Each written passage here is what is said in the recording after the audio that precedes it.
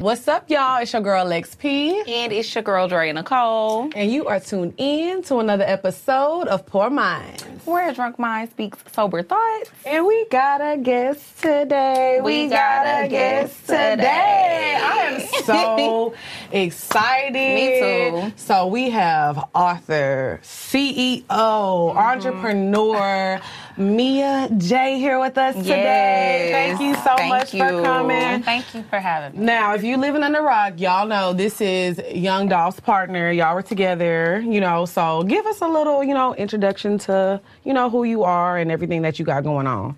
So, you pretty much summed me up. Oh, I'm going to sum you up, girl. I'm going to let you in now. Thank you. But no, so I am Mia J. I am, Adolph's soulmate. I am, the mother of his children.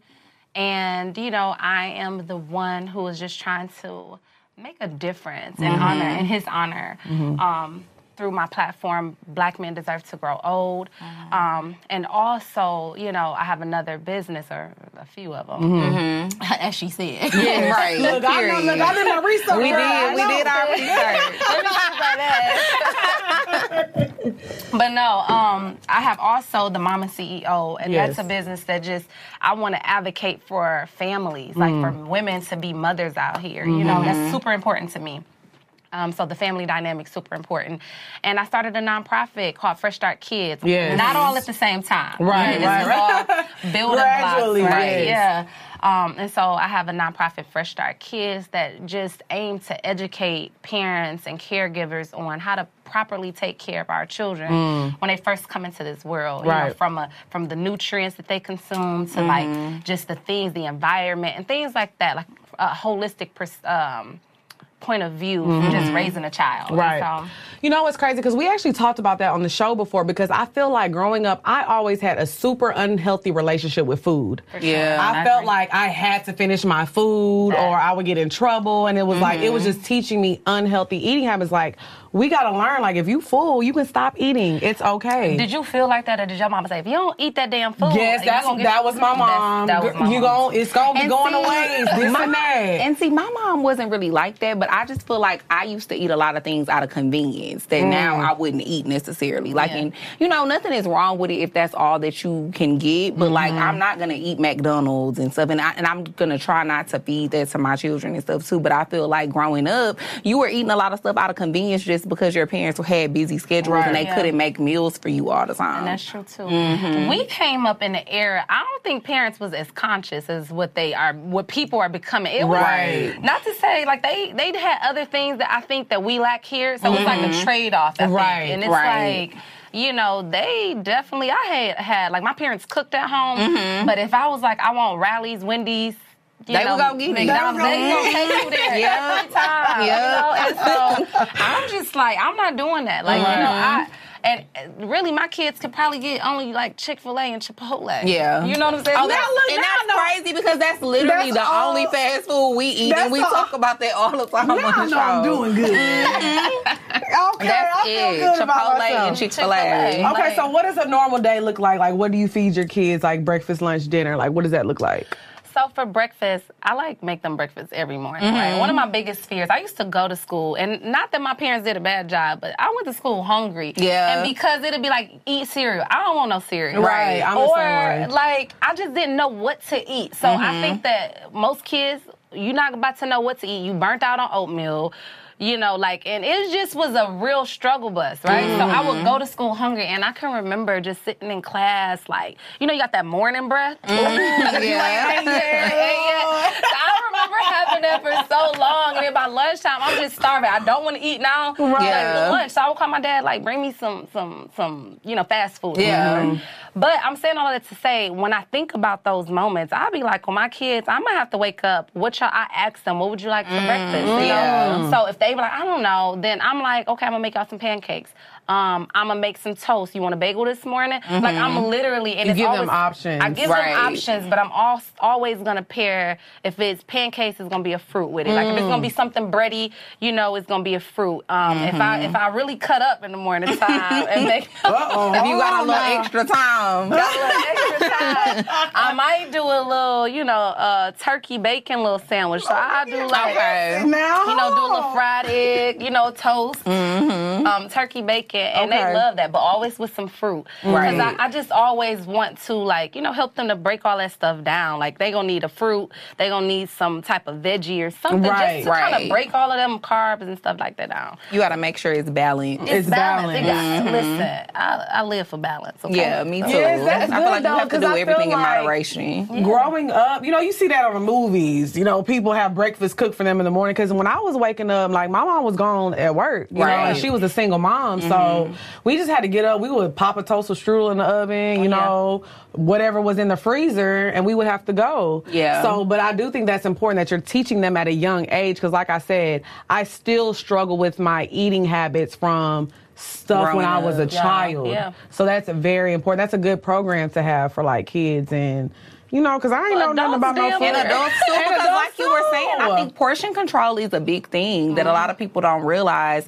It makes a huge difference. You don't have to eat everything that's on your plate. I feel like so many people overeat all the time. Listen, I know when my journey to first losing like a lot of weight, I would go to the restaurant and ask for it to go plate, like, as soon as my food come out, and literally, like, go ahead and, like, I'm gonna save this for tomorrow. Yeah, and then somebody was like, put salt on it, you won't eat it. And I'm like, I ain't doing that. I ain't wasting I ain't wasting no money. I ain't there yet now. No, just bring me that to-go box so we can go ahead and put that to the side. Right. But yes, portion control, that is a major thing. So how much weight have you lost, like, when you said you lost some weight? Now, this was years ago. Okay. This was years ago. But I've always kind of been, like, I'm like a 10 or, like, 10, 15 pounds the max, but like 10 or less pounds. Right. I be like fluctuating between. I think that's how you are. Yeah, that's how she is. I'm up or down 10 pounds. Yeah, me too. I recently lost 30 pounds. Oh, congratulations, girl. That's good. Now look, I had And a it's little been help. like in the past, like 3 months? Yeah, it was from May. Now I got a little surgery. I got my boobs reduced, so my boobs were really big, and I just got a breast reduction. But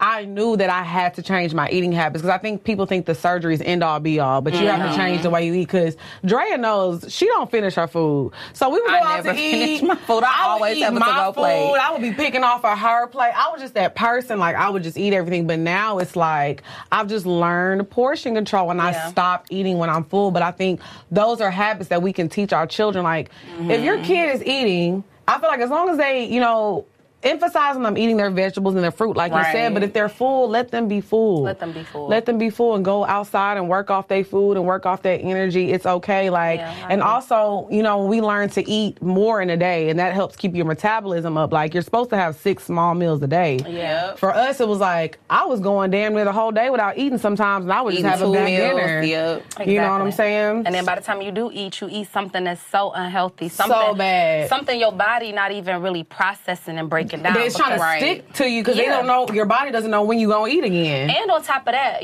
what I learned through doing Fresh Start Kids and what even inspired me to do it, a lot of these foods that we eating have so many chemicals that, like, if our body is amazing, first of all. Shout out to God. Yeah. Okay? Because, like, literally, he did his dang on thing when he put for real. So, but when he put us together for real, like, it's like, fruits, veggies, nuts, everything that he created, like, our body can process and break down, right? Those things is man-made. Like, if you read the back of a label and it say hydroclox, you shouldn't be consuming it. You can't do that. And your body does it, like, when it goes into your body, and by no means, let me put this disclaimer, I'm not a medical doctor. This is just like... Because, look, girl, they going to be in the class like, she don't know. It's like, literally, this is like physiology, biology 101 that we should just all know and understand, right? Just to better take care of our body. It's our temple, right? And so it's like, if you can't read it, you can't understand it. When it goes into your body doing the same thing. Like, this is some foreign material. It breaks it down and it stores it as fat, and it never breaks down. You know? So when you, like, grocery shopping stuff, are you only buying, like, organic products? Do you, like, make your own juices and stuff at home and stuff, too? I used to do that. Like, I done fell off. I fell off a little bit, but I think I've created a routine, like a habit. Like, I know what to buy. Like, for a long time, I did read the back of my labels. I even got Adolf. Like, Adolf So like 2020, the pandemic actually helped him because he had never really, he wouldn't go in no grocery store. He was like, I just got off the road. Right. Why you sending me, right? But in 2020, we started going and it was like fun to him. Like I got pictures. Like we would literally it's like. So he was on his healthy stuff. Right. He's always appreciated me being a health conscious person, so he was always on board, but he never physically did it, like went inside and was a part of the process. Right. Okay. So seeing how I pick out groceries, like, oh, we're not gonna pick up that bread, we're gonna get this bread because, and he asked questions like, well, why you get this one instead? And I would tell him, right? So it would be like a field trip. Right. And we would come out $600 later on a whole bunch of stuff that or whatever, like he would just go nuts, he would just go extra, just be extra in the grocery store because he was so excited about this. But I think that's the thing, though. When you start eating healthy, you actually really feel it, too. You do. I feel myself, like, I have so much more energy now. Like, I can just move better. And, like, I have more energy in the morning. Like, I think that is so important that people don't realize. And I think a lot of people, too, think that it has to be an expensive thing. But I feel like you can still eat healthy and be budget conscious. Right, of course. Aldi, I ain't gonna even lie to y'all. If y'all sleeping on Aldi, it's like... Okay, I never go there. So it's like, I've never been there either. It's like, it's the same people who own Trader Joe's. Okay. That's first and foremost. So it's like... And I love me some Trader Joe's. I do like Trader Joe's. So for like young people and stuff like that, Aldi being a lot of times, it's not always, but it's a lot of food deserted areas. Yes. So places where people can't get access to fresh food. Those are called food deserts. Right. And so they're there. But it's like you'll want to look at it, you know what I'm saying, and thinking like, it's like Save a More or something like that. It's not that. Like, it's like a baby Trader Joe's. It's a version of Trader Joe's. Right. And it's like you can come up out of there with a whole gang of groceries, you know, and good stuff. Like, it's kind of like Trader Joe's. Right. That's why and spend I think that's what scares people away from eating healthy because they feel like, okay, it goes bad fast and it's expensive, you know. So listen, we gotta, especially as Black people, we talked about this on a past episode. Like, we do not pay attention to our health enough. No, we don't. You know? And I also think even if like your concern is like stuff going bad fast, there's a lot of tips and tricks where you could preserve your food for longer. I always freeze my vegetables and fruits. I'm gonna be real with y'all. Y'all want me to be real? Yeah, of course. That's what we do here, girl. That's an excuse. Yeah. I think what it is, people don't want to make time. They don't really want to make time. Because it is more time consuming. It is. Yeah, absolutely. I mean, and it's like everybody, we in a microwave society. It's like, listen, I don't want to take the time to prep. You know what I'm saying? I don't want to take the time to, I see this bug. And I'll be like, every time like a dude or somebody be like, they acting funny about a banana or a bug on something, I'll be like, you don't put worse things in your mouth. Worse things in your mouth. Let's be real. Like, you worried about a little bug, a little gnat. You worried about a little brown spot on the Okay. All right, then. I'm going to let you have that one. Don't worry about it, sweetheart. Don't worry about it, sweetheart. Don't worry about it. Don't eat the banana. Eat that. Okay, so I do want to discuss your Black Men Deserve to Grow Old brand. Because I remember the first time I saw it, it was crazy because it was actually on my birthday. My birthday is August 17th, and you had posted it on my birthday. I was like, oh, this is actually like something really good to talk about because I feel like just everything that goes on with Black people, period. When it while I was talking about even with health, like Black men deserve to grow old. So tell us a little bit about that brand and the movement of that. Yes, so Black men deserve to grow old. I started that because, you know, a lot of people don't realize that has learned about me or like the brand and whatever until recent. Right. But I started that. I lost my brother. My brother was 3 years older than me, right? Yes. And so, like, to visualize or conceptualize what that looks like, if you look at Aria and Trey, my children, like, the connection that they have, like, that was me and my brother. Like, you know, like, you know, just there, close, like, you know, super friend. close. Yeah. So, you know, I lost my brother in Memphis to gun violence. Now, my brother, he was like, first of all, he owned a car dealership, right? He was, he always was like that. What you call it? Like you knew he was gonna be a preacher, but he didn't. Like he just kept on trying to run. He kept on trying to run from it though. The prophet. That's right. She always got a good word. I don't think I'm gonna be a preacher. I mean, I'm saying, but some people just always got something good to say and it makes sense. My brother, he was that, but I'm gonna tell you, the other part of it is like I think he wanted to run from it because it was like I'm not ready to be held accountable at that level. Yeah, that's scary. Because when you start saying how much and confessing how much you love God and that being your thing, people be like, well, why you do that? You smoke weed. Don't you be looking at them women? And he still had demons that he was still trying to overcome. You know what I'm saying? And not bad. Like, it was just like, I just don't want people to put me on a pedestal and I'm not ready yet. Right, so, exactly. But he was still, like, a really good servant of God. Like, he really, like, I'm working towards, my goal is to have Christ Jehovah. That's what he would say, right? But he was a really good dude. He ended up being killed by one of his customers. Oh, wow. A $3,000 car that had like 200 and some thousand miles on there, right?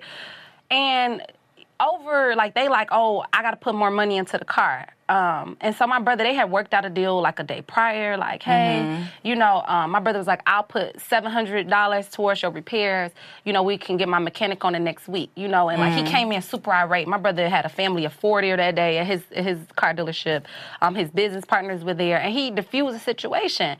And literally the day before he got shot, I talked to him, and I was just like, he told me about it. He was just so worked up. Like, my kids saw that, they was worried, my wife was.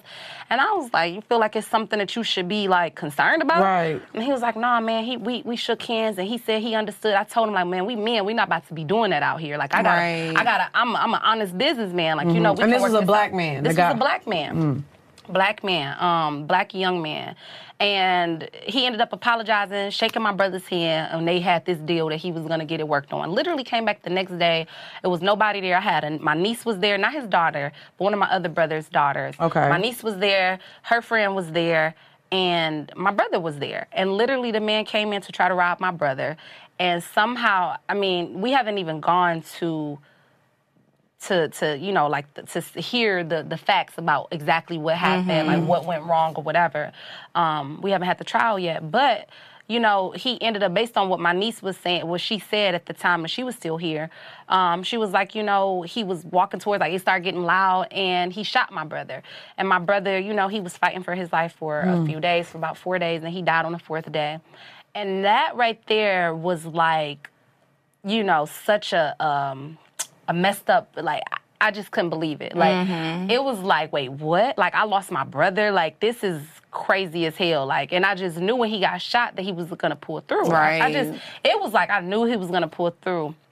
And when he didn't, that right there, it fucked me up. Right. You know what I'm saying? Like, that was the precursor to my grief journey. Right, You know what I'm saying? To as it evolved, right? And that really, like, I just had to go to counseling. I had, like, a spiritual coach.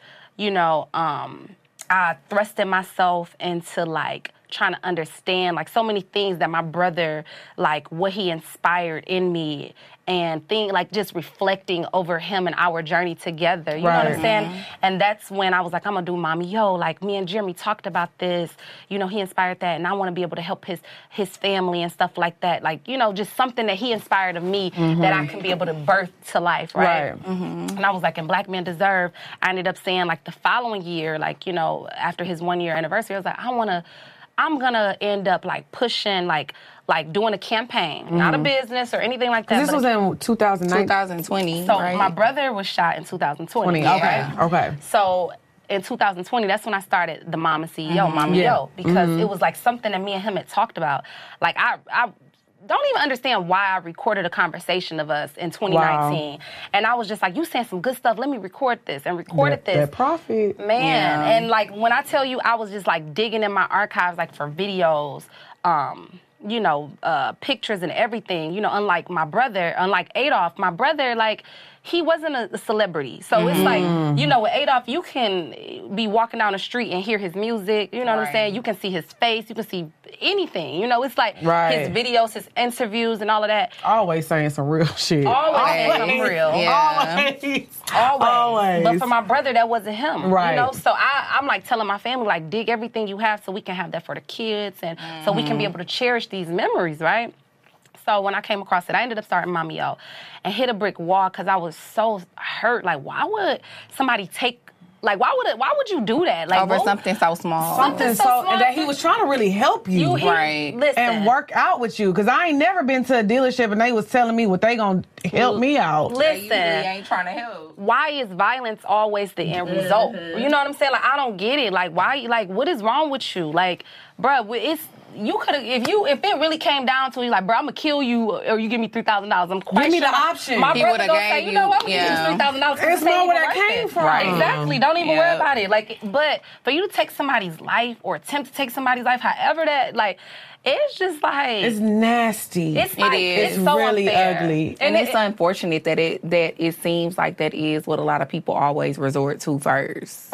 And it's a lot of the time over money and over material things. Or and even still, it just be like, I mean, with that being the root of it, it's all type of, it could be a woman, it could be whatever it is. It really be a split-second emotion or decision that's about to cost these family members a lifetime of pain and hurt and whatever, and yourself. You know what I'm saying? Because you done lost your life. You losing your life. And even if you don't get caught, like, it's like, you can't tell me that the misery and the agony of taking somebody's life doesn't affect you. Oh, yeah. It be the demons that be... Are you just not human? Oh, yeah. Like, that has to affect you. It has to live with you every day and haunt you every day that I did this. Right. That's the problem. And I don't know, like, you know what I'm saying, how these people who take the lives of others, like, for me, how you sleep at night? How do you sleep at night? Like, it would eat me up, you know. But it's like, if it doesn't, it's like, I see that you're a person that have more trauma, and it's something underneath the surface for you. Like, something happened to you to even get you to that point. To, you know. Well, were you saying that because I did read something that you had said in the article, and you were basically saying, like, we have to get back to the black families, and you were saying, like, trauma starts with the black family. It does. And the importance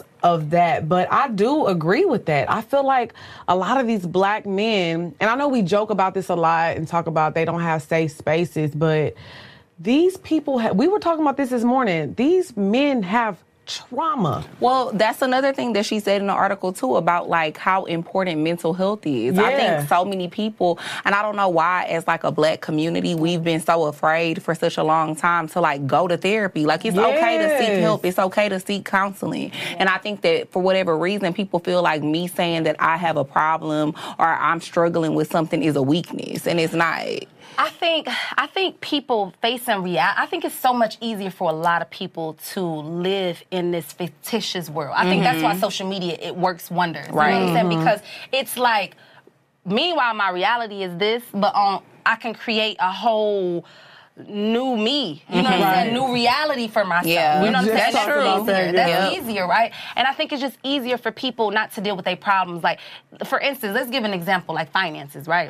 Do you know how hard it is for people to face their real for real financial picture? Like, if it be like, you know, you talking to somebody that you want to invest with or whatever, they're like, send me all of your banking statements and da-da-da-da, and it's like, well, you know, like that. You really feel so. You don't want to feel naked and vulnerable. naked. I had to do that for we just started our business and I had to do that for the first time. I remember Ash was like, send me a date. I was like, look, Ash, look now. Because you feel like you're going to be judged. Yeah. And you feel like somebody going to sit there and be like, so you telling me you got on that Rolex and you don't got that. You feel like somebody about to call you out knowing, you know, like, don't judge me. I just wanted to, you know, whatever. I think people just don't like the shame that really truly exists. And I think that it's like you feel like you're going to go in front of somebody and they're going to judge you. You may have had a bad experience. Maybe you heard about something from somebody. I don't know what it is for real, but I know that we're a group of people, black people, men and women, that have been traumatized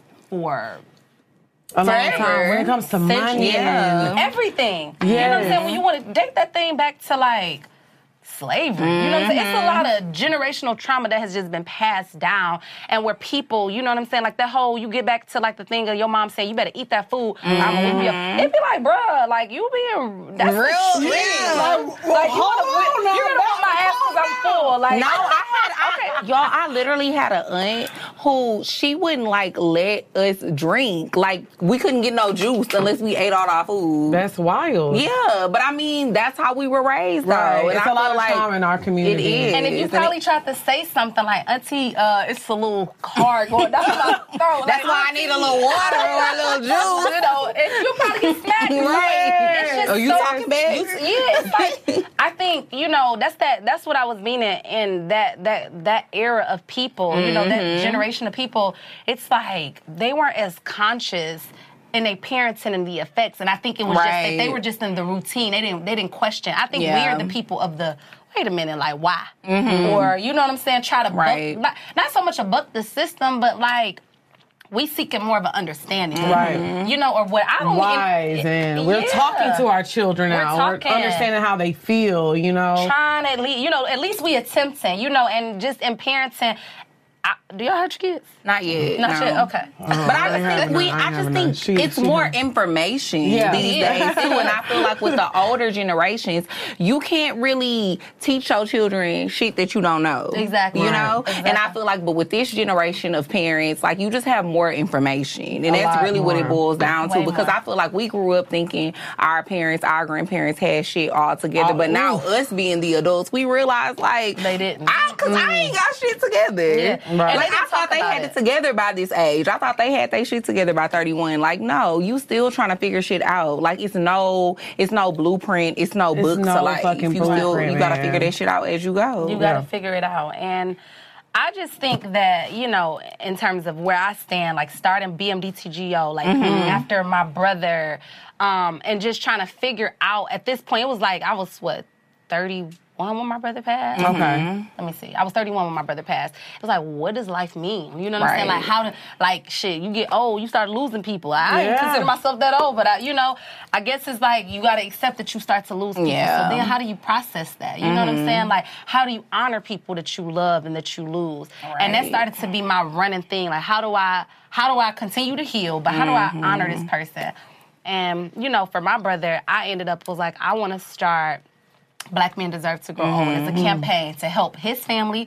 Because I'm like, even though he had things lined out for my sister-in-law, like, they have 4 children together. You know what I'm saying? Like, they had 4 children. The youngest at that time was, like, 6 or something like that. Wow, you know, so it was, like, even still, you know, like, when you don't think you about to die, you ain't preparing that much. You're not. You know, even, like, having a little life insurance is cool, whatever. But it's, like, you got 4 kids, 3 of them still in school. You trying to put them in private school. You trying to, like, pay for mortgages. You got a business. That's what I was about to say. The business on top of that. Right. The business. That's a lot. He had just pulled her out of, she was a teacher at the time. You know, before he passed or whatever, he was like, you know, I want you to be home. I want you to, like, we about to build this business because I finally got it to a point to where I need you to do this part. So he pulled her out. You like, because I want our kids to have more full access to him. They need one of us to be a little bit more accessible. Right. And so he did all of that. So my heart at that particular time, it was like, it went out to her. It's like, I need to be able to just be some sort of supportive role, system. You know, for you. I'm going to start this campaign, raise awareness, you know, and maybe, you know, like, once a year, I'm going to do this campaign, right? Selected a few more people to participate in it, like people that I knew that had lost their loved ones, the fathers, the brothers, whatever. And it was 2 more families. So I did that, and I was like, look, I'm trying to, you know, like, reach out to people and, like, try to raise awareness around Black-on-Black crime. Because, you know, Black Lives Matter exists to be able to talk about others killing us. But I'm like, come on now. What about us killing each other? Because I feel like that's something that we have to talk about with the younger generation. Yep. And I think that we got to talk about it's so many woke folk that, like, it'd be cool and stuff like that to hear a perspective from them. But at the same time, everything isn't a debate, y'all. Yeah. Like, it's like instead of you being able to say, like, you know, yes, this is a problem. Like, Black people do kill Black people at alarming rates. It's always this rebuttal. Like, we on debate Right, we can't worry about them, but we killing each other. But it's like, okay, let's get to the But these problem. folks will literally be like, you know, but that is a divisive, like, to say Black-on-Black crime, that is a divisive tool that they use, that white people created to da-da-da. It's like you want to... No, but it's a thing. But it's a thing. It's a thing. It's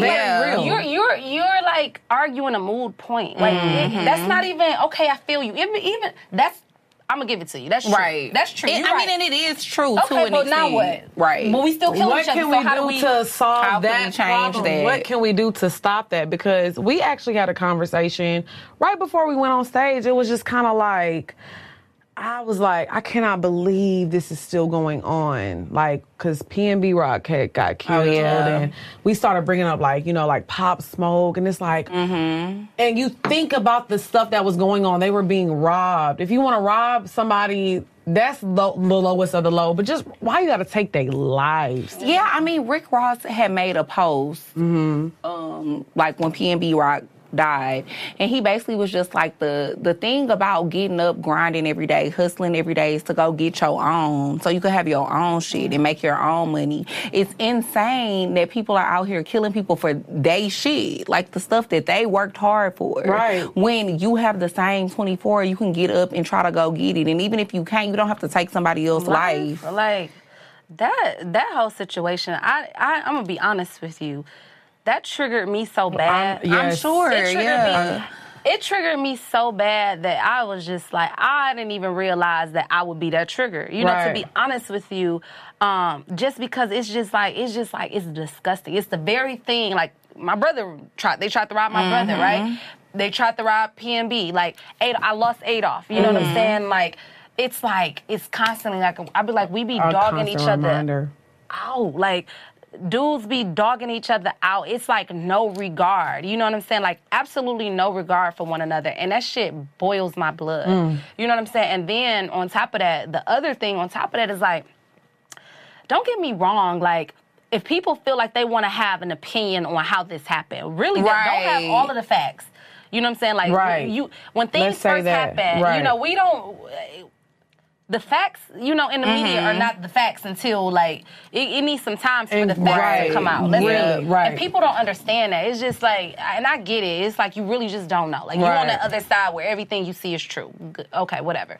But it's like, even if that is a fact, right? Or that why would you want to, like, guilt trip anybody? Like, who are you to make somebody feel guilty or carry you on such a huge responsibility? And being a person who understands what loss at that level feels like, you know what I'm saying? Like, and just even, like, you got to understand, like, people on the outside can look at, like, oh, you know, it was just a situation where she was being reckless. But, you know, if that's something that's a part of your normal activity. Every day. Because I'm telling you. It's just a level of insensitivity that people have. Exactly. Because at the end of the day, somebody is grieving. Somebody is grieving. And at the end of the day, these children have to grieve. And one day they gotta see that. Yep. And this is something, like, if they feel like my mother is held responsible, like the thing is, and it's just insensitive. It's messed up. It's like, who are you to want to put that on somebody? Like, you don't have to remind nobody of nothing. Like, you know what I'm saying? And first of all, you don't even have the facts. Like, I think it's so messed up to do that. The stories that go around, you know, like, I'm a person, you know, I always pay attention to what's going on. I mean, there's so much gun, and that's what I want to talk about now. Like, the gun violence in the hip hop community is absolutely insane. The list goes on. I mean, it's been King Von, Nipsey. I mean, the list is so long of important people. I mean, and for a long time, because then you could talk about Tupac and Biggie. Like, it's been going on for a long time. It was Jam Master Jay. Like, it goes back to a long time of, you know, important people in the community being lost. And I feel like it goes, but I do want to talk about this a little bit. Do you feel like it's because what is kind of celebrated in music? Because, you know, sometimes people do look at it like that. Like, it's cool to be a shooter. You know, I got my op. Like, it's celebrated in the music. I don't necessarily think it's celebrated, though. I just think that people be talking, a lot of people just be talking about their real life experiences. Right. I'm gonna be honest. I'm a, like, slick spiritual person. And I believe, you know, like, in terms of, like, the Bible, reading and what it says, I do believe it's not void. And I think that words are powerful. I think that words, like, I think that as much, like, if you believe in manifestation, if you believe that you can sit here and be like, I'm gonna have a big bag tomorrow, and you say that every day, and you feel like you can manifest that into your reality, you know what I'm saying? You can have it. The thing, you can have it, right? But also be able to understand, like, that our words still have power in terms of saying certain things. You get what I'm saying? And I think that just even to the hip-hop community, it's at some point, like, paying attention. Like, I mean, I don't think the universe, I don't think God recognizes, like, oh, these words he's saying, this is just, like, his art craft. I don't think it's a differentiation. I think it is what you put out there. You know what I'm saying? And I think that, and I'm not saying that in terms of, like, that's what a person deserves. I don't think that. I don't make those decisions. I'm not the finisher. I'm not the author of this all. But I'm just saying, I think that just as a whole, just what we put out, period, as Black people, in terms of the visuals, the audios, and everything, just being intentional about what message are you sending. And that's what you just said, like, and then also what you're consuming as well. Yeah, what you're consuming, and being aware of that, and like, I just feel like that's where I stand, you know, and I just being very responsible with the messages that you're relaying out there, because people are then taking it, and even if, you know, making sure the intention is there, because how somebody else takes it, it could be, you know, like, they can be consuming this, like, oh, like, you know, you didn't say go shoot somebody, but based on what you did say, they processed it as go shoot somebody. You know exactly, like, somebody did me wrong, that's what I'm supposed to do. So I don't know, and I don't want to hold that blame. Like, I don't want to say that the hip-hop community is responsible, or they put it out there and that's what they got. No, I just think that it's a lot of people who, as they're processing this information, right, they processing it traumatized. You know, got all the issues that's going on that's unaddressed. You get what I'm saying? And I think that, like, because if I listen to it, I'm not tripping. Like, you just turned up trying to pop a little head, like, that's it. You know what I'm saying?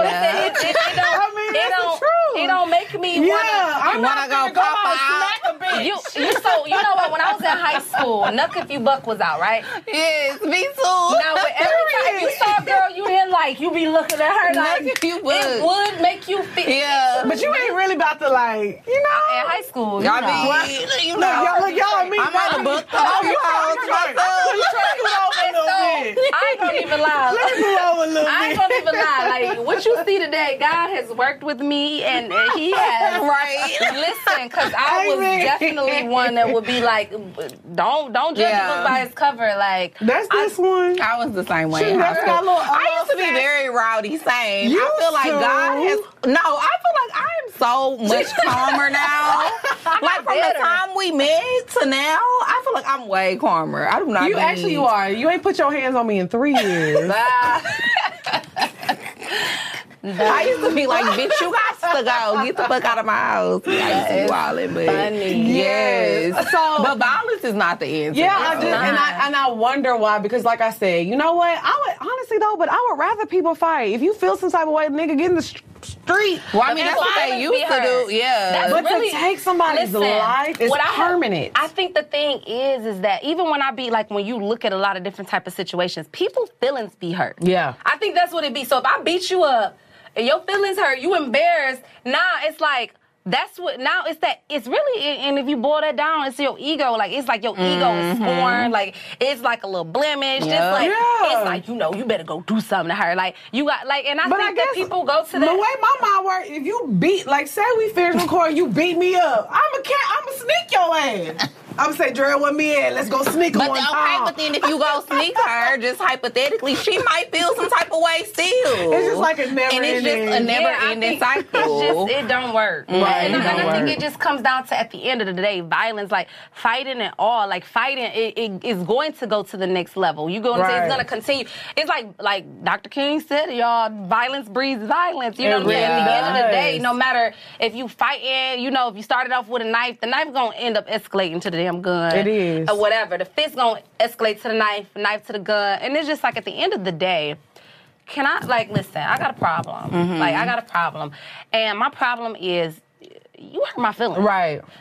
Flat the fuck out. Like, if they sing, what is the issue? Man, you hurt my feelings. You came at me real. Like, I ain't like that. You know what I'm saying? And I think people don't like to be that type of vulnerable, because you could go out and try to, like, you know, be like, girl, she came to me talking about I hurt that. You know, maybe they feared that. But at the end of the day, I think that being comfortable to come to a place to address people head on, like, bro, listen, not in front of a whole bunch of everybody and instigators and people that want to see bullshit. They want to see that. Literally pulling the person to the side, like, look, I was pissed off. And just kind of getting to the meat of the issue. And see, I was going to say, like, people always want to talk about, like, gun violence laws and stuff. And I think that changing some of the gun laws could make a difference. But I think that it's more so of a mental state that people have. Like, you have to have a certain mentality to be like, you know what, I'm just not going to resort to violence. Because even if they change gun laws, people will still find a way to kill people and resort to violence if that's what they want to do. Right. Yeah. And because I feel like, I'm glad that you said that communication is so important to me. It is like the number one thing that I know I have to work on, and I just emphasize that in my relationships and my friendships and everything, because I feel like if we want to talk about it like in the hip hop community, everybody want to talk about how they a real nigga. Everybody say they a real nigga and they a real nigga. But you know what a real nigga can do? A real nigga can pick up the phone and fucking talk. Y'all want to know the realest shit that I've ever heard? One of my good friends I went to high school with, he's actually, he's paralyzed right now, right? One of the smartest people that I knew in high school, right? And he had a real, like, complex, like, about being tough. What was a man, right? And he ended up, he felt like fighting, like, showing that nigga, I'll beat your ass. Like, that's me being a man. And he told me, I was talking to him, and he was like, actually, it was, one of my homeboys, before I got shot, he was like, I put myself in this predicament. I put myself in this wheelchair. I was like, why you say that? And he was like, because my homeboy had said to me, like, you getting soft out here. You know what I'm saying? You losing. You're like, it's like almost like you a punk out here. You know what I'm saying? You ain't tough as you used to be. Right. And he was like, it was that like triggered me, like, nigga, no the fuck I ain't. So when he went to the club and got into it with this nigga, he felt like it's time to show I'm tough. Right. I'm a man. Don't never underestimate my manhood. You get what I'm saying? And so it was that, him getting into it, and when he walked out, the person ended up shooting him. He ended up being paralyzed. And at the end of the day, when he said that, he was like, what I realized, he was like, well, what you doing, black men deserve to grow old. Young boys need to understand, like, need a rite to passage. They need, like, and a rite to passage it's like you come to this point in life where you're about to cross over a threshold into another point in life, right? Yes. So it's almost like your graduation period. Like, and in every other community for Jewish people, it's like their bar mitzvahs. For Hispanic people, it's theater. Like, it's, what do we have? What advances you from your adolescent years into your teenage years and stuff like that? And what introduces you to manhood? Right. And for us, it'd be like, take a body. Did you kill a nigga yet? Right. Did you go to jail yet? Right. You know what I'm saying? Yeah. So it's all of these things that, nigga, you don't cry. You a man. You cry. You fuck some hoes. You like fuck what? some hoes. How many of them did you fuck? Right. Oh, you a man now. And it's nothing for our young men to be able to. What is their rites of passage? What validates them as a man? What's a real nigga? How about that? People be like, this a real nigga. What is a real nigga? What is Please it? define and then the definition is wild. Like, and the definition makes is the wild. They be the wildest shit, like the shit you was just saying now. And I think that, honestly, if we all, like, I would like to say, y'all, let's do some homework. Let's go home and write it down. What is the definition of a real nigga? And when you write that shit down and you see what actually comes out of your mouth, what you manifest on paper, you be like, I think I'm fucked up in the head. I don't know what that really means. Do I really want a man like that? Yeah. Do I really when I really sit and think about it? Do I really want a man like that? So then when you reevaluate and you do your research on what it means and what it takes, they don't look like the men that we see in our community for real. Not the ones that we probably would think and go to the club and be like, I want him. Yeah, like, right. You know what I'm saying? The ones that we be thinking that's the good one. You know, like some people may put on there like he gotta have a watch and a chain. That's a real nigga. And that used to be me. I ain't gonna lie. I feel like that used to be me too. Facts. like okay, who's the biggest ball in the room? But as you get older and you grow, you realize those type of things really don't matter. Like you need to care about the type of person somebody is, their character, their morals. And I just said this. I said, you know what? I was having a conversation with a guy that I used to date, used to talk to, and I met this guy a year ago. And it's crazy because I feel like I grow so much every day, especially since my mom passed. Right. Like, it has completely changed my I'm so outlook sorry on about life. that too, Thank you. That's the whole thing. So last year, like, when I met this guy, it was like, oh, Lex, come on with me. We about to go do this. We about to go do this. And it was like, okay, let's go. Let's do it. And it's like, then, like, we had fell out because of something else. And then we started, he had hit me up to, like, kind of talk again.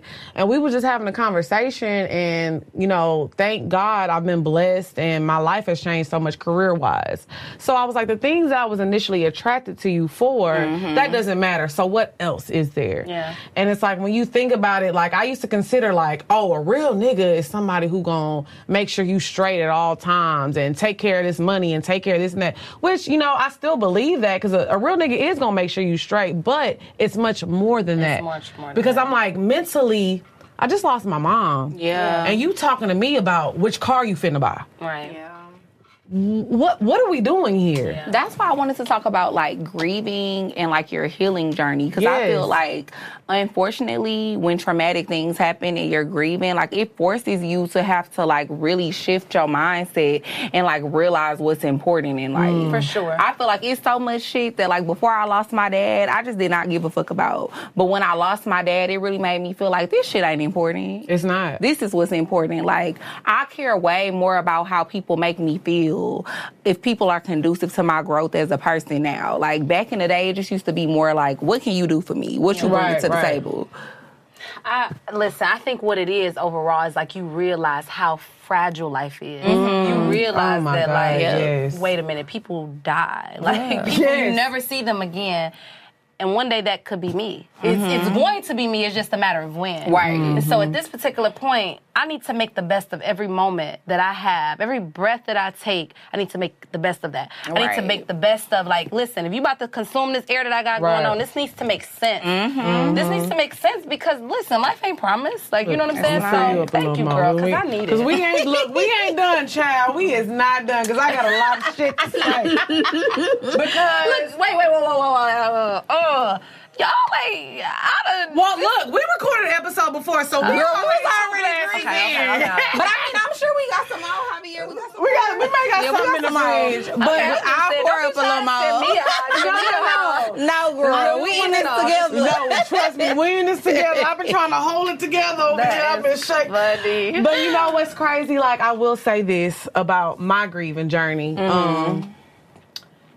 I feel like I saw you, girl, and I'm not gonna get emotional because y'all know how I am. Yes, because if you start crying, I know, I'm not. Y'all got y'all lashes done. I got all my strips.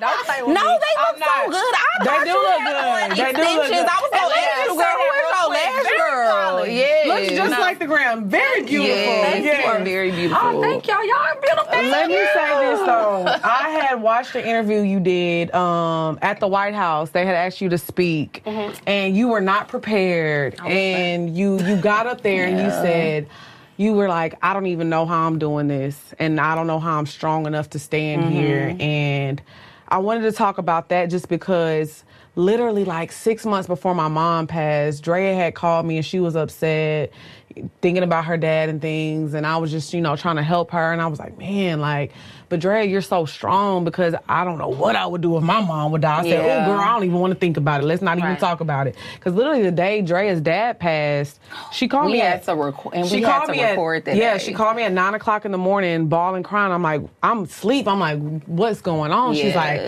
my dad is gone. I said, look, stay home. Because this is when we used to record and drop the episode the same week, so I had to go record. Yeah, I said, I got it. I'm going to call my homegirl. She going to come up. Drea was like, no. Drea brought her ass to the studio and recorded. So, my relationship with my mom was a little different. And I'm not saying different from like you and your dad, but like it was always me and my mom. Like, and that was my girl. And people know, the listeners, y'all know how me and my mom was. So, and it was very sudden. It was unexpected. So when my mom passed, we were just about to announce the tour. So I had to make a decision. I was like, do I want to really go on tour? And this is the first time I've ever talked about this on the show. I was like, do I want to go on tour And, this is what my mom has been rooting for because she was so proud of us. Yeah, she was so happy about that. I said, do I want to go on tour or do I just need to just like be in myself and just grieve and be sad and go through this? And I was like, you know what? Bitch, get your ass up and go on tour because this is what she would want. And I found myself, I don't know how I did it, but like, we had our first show in Atlanta, and like when you said in that moment, I don't know how I'm standing here.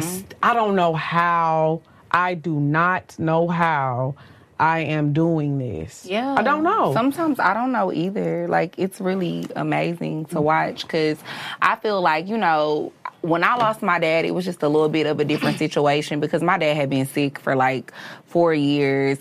He had a few strokes. So, of course, I didn't expect him to pass when he did, but I always knew it was a possibility that it could happen. And so when he passed away, I was just like, okay, damn. And me and my dad were really, really close too because I grew up in a 2-parent household. My parents were married my whole life. And like me and my dad was really, really tight.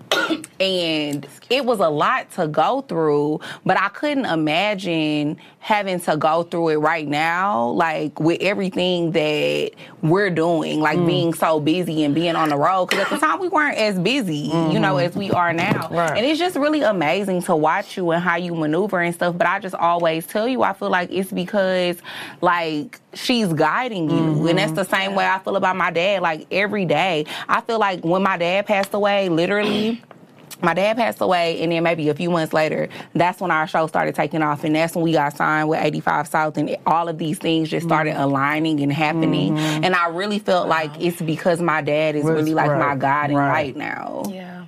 Do you ever feel that way too? Girl, listen, I'm over here. Yes. I know, girl. It's crazy. Like, it's Listen, really I'm like- crazy. I tell people, they be like, you don't be crying. I'll be like, listen, I have gotten to a place to like learn how to suppress Yes, me emotion. too. Yeah.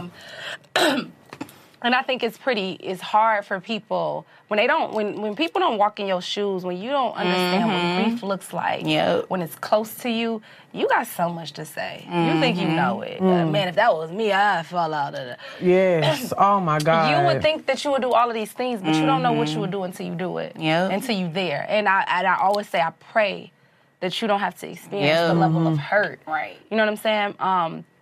For me, I honestly be like, listen, to the point I'm not going to even say I don't know how I do it, because for me to say that is real like, girl, you better acknowledge where you get the strength from. And right. You're a strong person, But yeah, I'm like, this not me. I pray to God. Like, I've broken down. You know what I'm saying? Butt-ass naked in the shower, just like, God, I don't know what to do. I don't have it. I don't have the answers. I don't know why. I'm broken. I'm hurt. Like, crying profusely, like, sad. Right. Like, just feeling like the weight of the world are just here. You know what I'm saying? And I'm just like, I just need you. I like, literally start, like, saying things that I heard old ladies from church say. I surrender all. You know what I'm saying? All to thee, my blessed Savior. I surrender to you. Right. Like, literally, like, the only thing I knew to do, and I'm talking about, like, in the heat of it, like, I don't have nobody to call. I don't have nobody to look to. It's not nothing nobody can say to me. I'm crying. Nothing anybody says I'm makes it just better. praying, like, God, just help me, because I'm hurt. You get what I'm saying? And that's the only thing I know that I consistently called on, like, for his strength, for his direction. You know what I'm saying? And I do feel like through that, he gave Adolph the assignment, you know, like, be her guardian, my brother. You know what I'm saying? Like I lost my dad years before. I was 19 when I lost my dad. And girl, when I did it, it was like, I don't know what to do with these emotions. Like, I don't want to think about it. You were so young. I was so young. Like, I had just got a job. I was in college. Just got a job at Aldo. I don't know if y'all remember Aldo. Yeah, I remember Aldo. Knockoff looks. Yes, girl. I probably we used to love some Aldo. You gonna be a assistant manager. You know that. So right before my dad passed, I had gotten a job. And so when I told them he passed, they were wanting, like, to give the job away. And I was like, don't do that. Like, I need something. And so even me, as I thrust myself into Mommy Yo or Black Men Deserve to Grow Old, for some that's watching me, they like, how's she doing that? You know what I'm saying? Like, you must didn't. Like, they say all type of stupid ass shit that I just be like, bro, listen. I'm not going to even entertain that because you have not even begun to walk a mile in you don't know a day, a second, or anything. And like, sometimes those things are the things that you need to keep you going. Because I feel like that's the same way I was when my dad passed away. I felt like, okay, I'm going to put my all in to Poor Minds. Like, this shit gotta work. I have to have something to feel like I'm living for right now. Because I don't.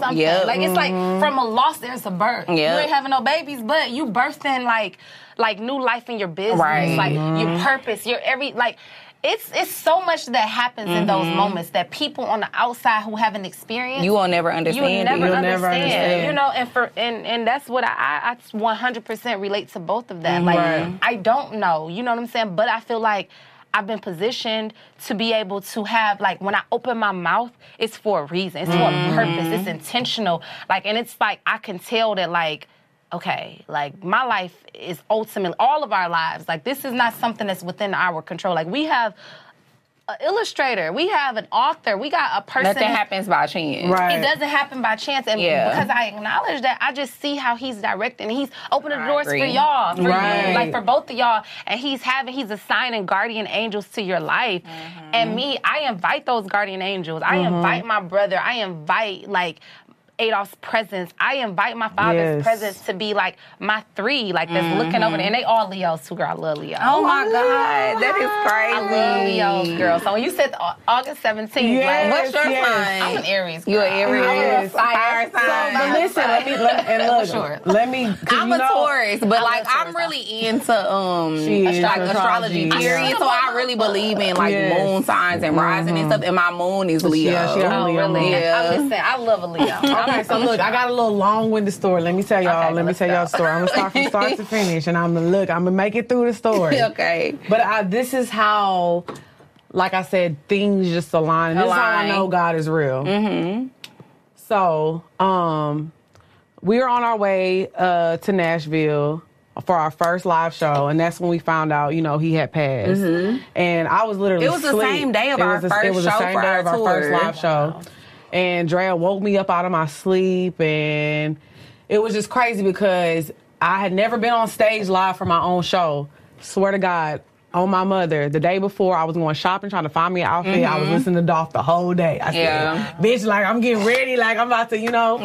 So the day when it happened, it was just like a whole bunch of craziness. So, you know, fast forward, I don't want to get too much into that. So fast forward, and, you know, we had met Elise, and she was, like, saying, you know, how, you know, we wanted to bring you on the show. I was like, oh, I really, you know, I just want to talk to her, you know, like, I just feel like it's a lot that you could, you know, tell me, because I felt like I'm just struggling. You know, I have my moments, like, I feel like I'm a very strong person, but I be struggling, you know, like, some days I really struggle. So in New York, we had a New York show, and the New York show was craziness.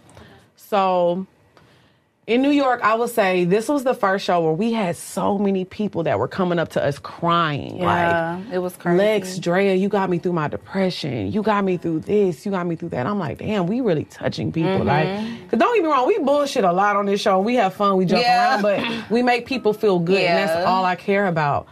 And I'm like, you know, thanking these people, and I'm like, I'm touching all these people, and I'm getting them through their times. And I go back to my hotel room, and I just lay in the bed, and I had a breakdown. I just lost it. Drea was literally walking by my room and, like, knocked on the door, and she was like, you know, you had to come in the room, and was like, friend, what's going on? Because I was crying so loud. I was like, oh, my God. Yes, like, I was having a breakdown, because it's like, it's hard because, you know, you feel like you're touching so many people, and you don't know, like, how do I fulfill myself?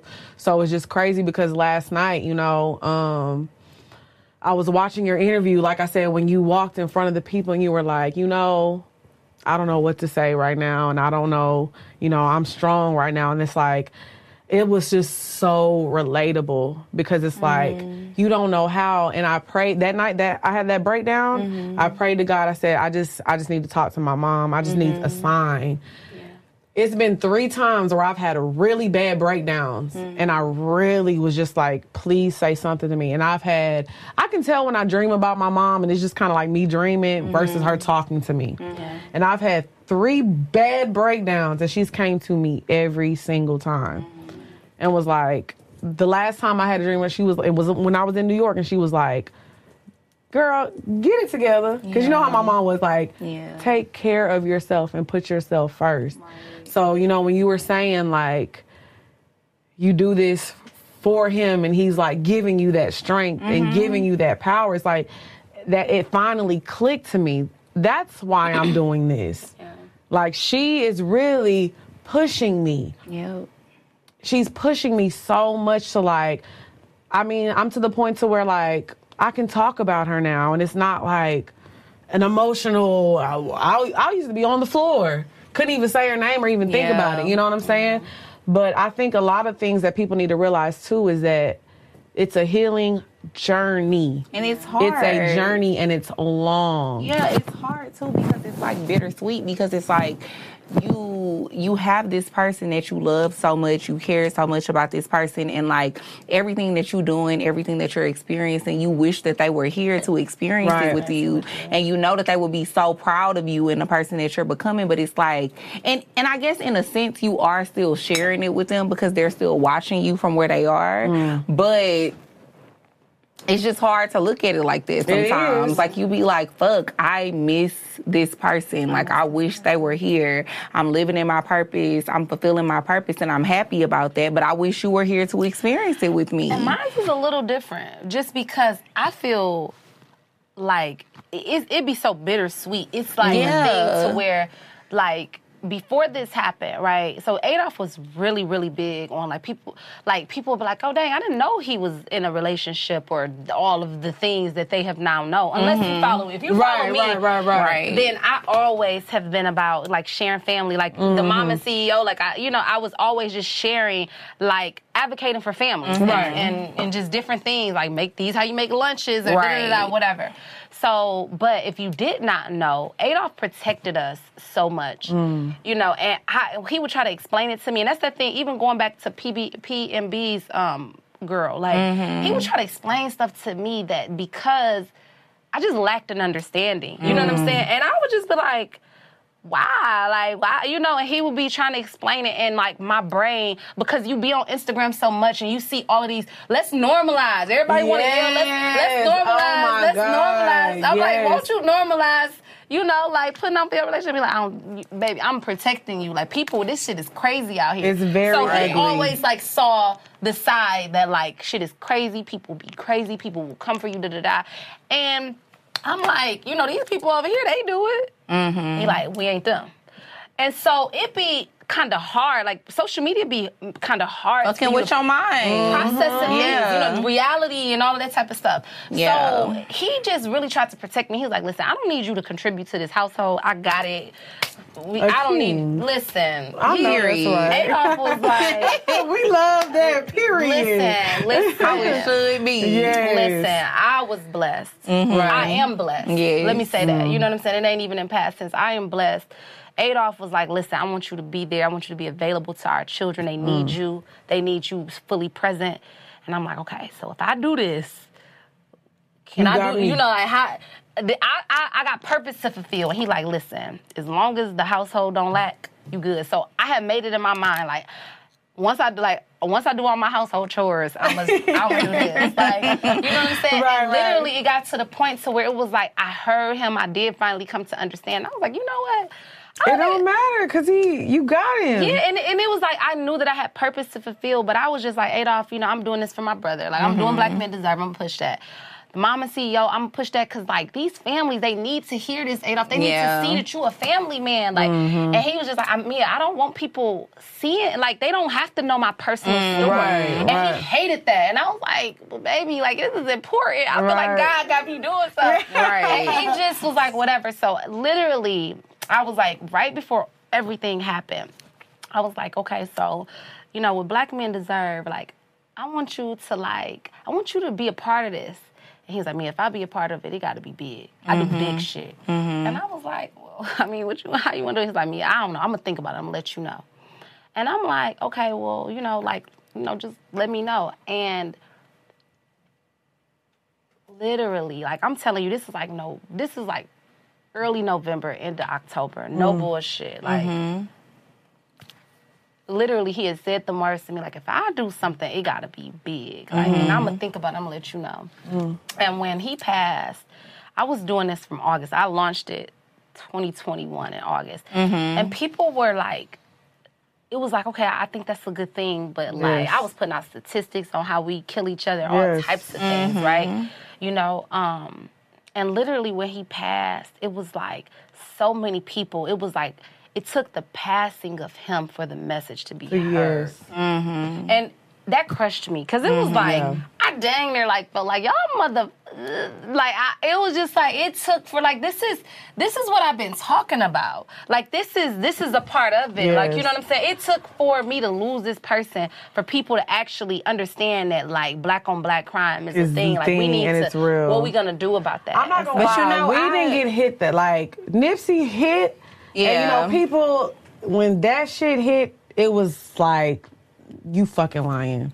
And I understand you saying your frustration because, like, in going to therapy, like, they teach you, like, the different stages of grief. Yeah. And anger is always, like, the first stage. You be like, what the fuck? Like, I've been talking. I get what you're saying. Like, I've been talking about this. I've been trying to tell y'all about this. But now, y'all like, oh, I get it. And it was like, and then on top of that, so as... You know, people like, well, you know, like when people asked me to come do interviews, it was for so long. I was like, I don't want to do that because this is not a success for me. Yeah. This is not no shit that I'm like, you know, oh shit, I'm being called on. Like, I can't even be, like, how, that's why I said it's different from y'all because y'all can be like, I feel like my mother and my father, they propelling me to the next level. For me, I'm like, I don't like that. Like, if somebody was like, take advantage of that. Like, I was pushed into like, or don't even, like, you know, it's an opportunity. Like, listen.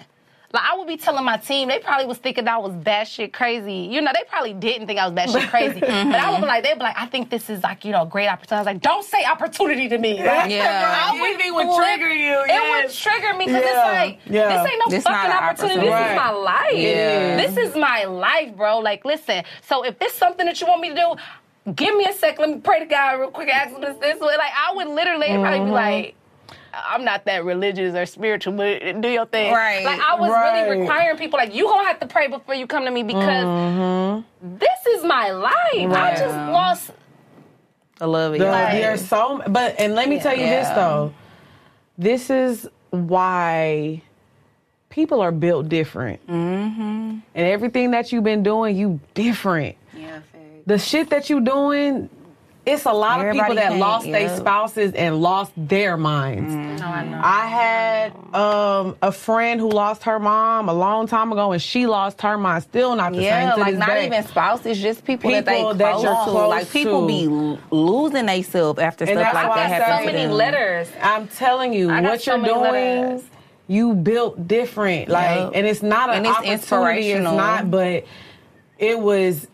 God knew, you know, he knows who to give their journey and to. And that sounds so cliche, right? You hate to say that, but it be like, sometimes it be so much. I don't want to be your strongest But that's soldier. what I'm saying, but it be so much cliche But I shit. am, I guess. But when you go through it and it hits you, you realize what the fuck people talking about. Because I used to hate when people would tell Drea, oh, your dad he's rooting for you. And I'd be like, y'all, and they would be like, you so strong. And like, I don't know how you but do when it. you going through that, it's like, but it is what it is. And that makes me cringe. That you so strong. I be listening. Because you not.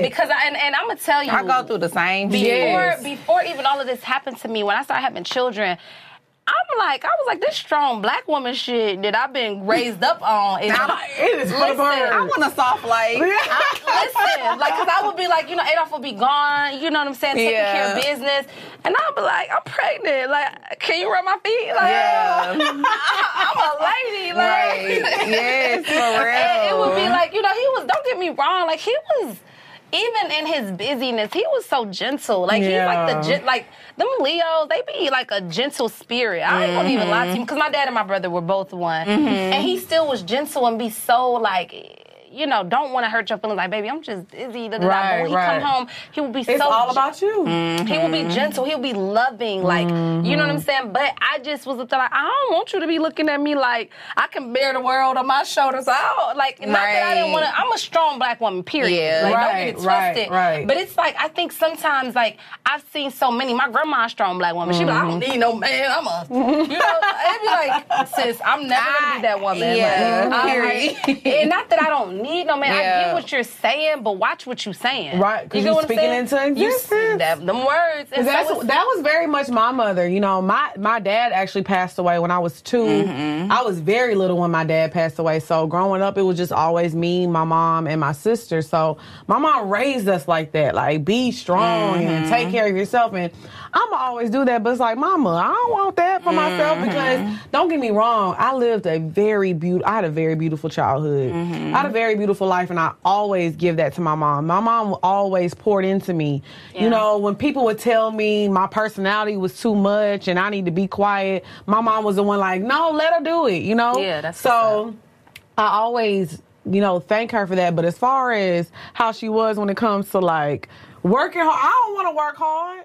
If I gotta sit on this table and talk once a week, that's all I want to do. You know what I'm saying? But so it's good that, you know, that you live, because you can also preach to that. Like, you don't have to, if you dealing with somebody who, this is what building is about, though. Yep. Because even though he's not here, you're still building off of his legacy. Yep. And that is so important, because I don't know, I can speak for a lot of people. He was one of the realest rappers in the game. Like, for sure. Everybody can say that. Period. Everybody can say Put that. a period at the end. Period. Like, you can't. That nigga was one of the realest in the game. So, and y'all know him as rappers. Yes. And so the fact you know that him you as can a attest for person, him, because you know what? A lot of times people pass away and people come out with all these crazy stories and this and that. It ain't been nothing but good. But that just shows the person who is consistent. Adolph, like my friends, I'll be like, he's so busy. But he got a good heart. They be like, is his heart fucking you? I'm like, basically. Yeah. Like, they would be like, why you always like I mean, because I know him as a person. His so good. Like, he busy, but he is not like. And I used to be like that. And Adolph, but his heart really was like. I mean, I'm talking about to me, but to anybody, like, he ain't about to try to hurt nobody's feelings. Right. He ain't about to try to talk down. He ain't about to try to slick like, you know, we in a group of people. And he gonna like, man, you gaining weight, losing weight. Yeah. Like, he gonna say something that's so uplifting. Like, man, I see you looking good. Like you on your weight loss journey and shit. Like, it's gonna be something that'll make you feel good about yourself, not tear you down. Yeah. And I would see that to him with his friends, with his family, just his principles and his morals and his values. Is that what made you like fall in love with him? Yeah. Period. Like, because at that point in my life, I just graduated from college. I was from Detroit. Everything y'all said, like, what y'all thought a real nigga, like, I'm from Detroit. You like, Detroit girls, like, what kind of, do he got a more raw hair? Yeah. He got the buff song. Exactly. Ooh, you know we love a good buff song. Listen, like, with the diamonds. He got all Elvis songs. Like, I'm from Detroit, so I was very materialistic. Once I moved down south, I had a real reality check. Like, 'cause people down south, to me, they were not. Look, Detroit was like, we wouldn't put that shit on. They wouldn't put having that shit on. That's what they always say. Northern people always say, we do not be putting that shit on. She like, look, she don't want to say it. You know, I'm just saying. Like, it's sweet enough. Listen, I'm just saying. They used to be having the fires, everything. Yeah, I mean, literally, like, you like, Mom, I need a leather with the fur collar. Yeah. Like, you know what I'm saying? And just all of that different type of stuff. So materialistic. And shout out to Detroit, because I fuck with it. Like, no matter what, that's where I'm from. Yeah. But when I went down south, it really did humble me. And so when I met with Adolph, I'm about to graduate from college. I'm like, I want, like, somebody, like, I didn't want nobody in the streets or anything like that. And so when I met him, it was like, okay, he cool. You know, I did not see that we about to share a future together. And so once I got to know him, we started having, it was like months of getting to know each other. Months. You know what I'm saying? And he was such a gentleman. He was just, First of all, I don't listen to rap like that. I'm a real R&B, you know what I'm saying, girl. neo soul. I will. You from the Motown city, though. That makes sense. I mean, listen, you get in the car with me, we going to the club, we listen to Beyonce. We not, like, listen, like, you better be the DJ. Yes. On my playlist is Jasmine Sullivan and Beyonce. Yeah. Like, and so I didn't know, like, you know, I didn't listen to his music like that when we started talking. He, like, looking like, you don't know who I am, do you? I'm like, not for real. Everybody rap, you know? Right. But he was just so cool, and he was just Not so... everybody rap. I mean, she ain't lying, though. Everybody do be rapping. Right. I'm just like, but when I started to see his work ethic, his morals, his principles, his values, and he started talking about his childhood and how instrumental his grandmother was in his life, and he was like, man, I have to be in by the street lights. I'm like, me too. Like, you was raised. Like, and I just, as we started to connect more and more, I was like, he got an amazing heart. We would go out to eat, Adolph, like somebody be like, you know, I'm hungry. And like, they'd be like, can I have y'all leftovers? He'd be like, give me a second. He would go back in and order them a whole meal and give them some money and be like, I hope this, you know, had this for the day. And like, what he was just so giving, and I would just be like, oh, you we in love. Yeah. My man, girl. Like, My man. Like, when we started getting out, I was just like, he is like a beautiful person. Yeah. And he was. Like, I promise you, I don't care if from our good days to our bad days consistently, I would be like, I'm irritated with you right now, but you still got a good heart. I love you. You know what I'm saying? And I still love you, and you got a good-ass heart. And I can't deny that. And I don't think that anything that you do is intentionally to hurt me. You know what I'm saying? Whatever. And I just always held that. And he was just a beautiful, very beautiful person. And I'm just thankful that I experienced him in his lifetime. So how is, like, your parenting? Like, has it had to change a little bit since...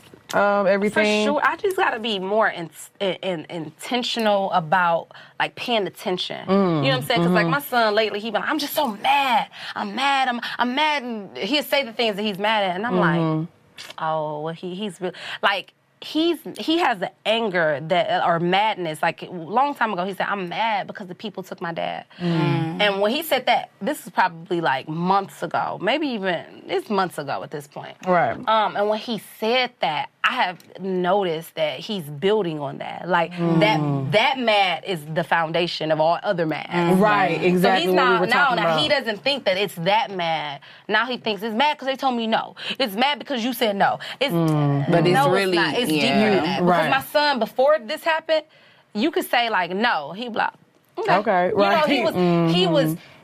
And I don't want to change his DNA. Like he's a beautiful person. He is like, I be like, this he's his daddy. All of like, it's like a reincarnated person. Like you are so much like your dad. And he's so beautiful and he's so hurt. He's so hurt. And so I try to be creative. Like, how can I breathe life into him? Like, how can I give him strength? Like, you know, Deion Sanders asked us to come down to yes, JSU. I saw that. Right? I saw that. For tunnel reveal. And, you know, I was like, this is great. Like, it's the PRE tunnel. Like, he can be able to see, like, from the company that his daddy created and breathe life into to, like, the legacy that he lives behind as the person that he was. Right. And see how people regarded and respected. Yes. And all of that type of stuff in terms of, like, this is your dad.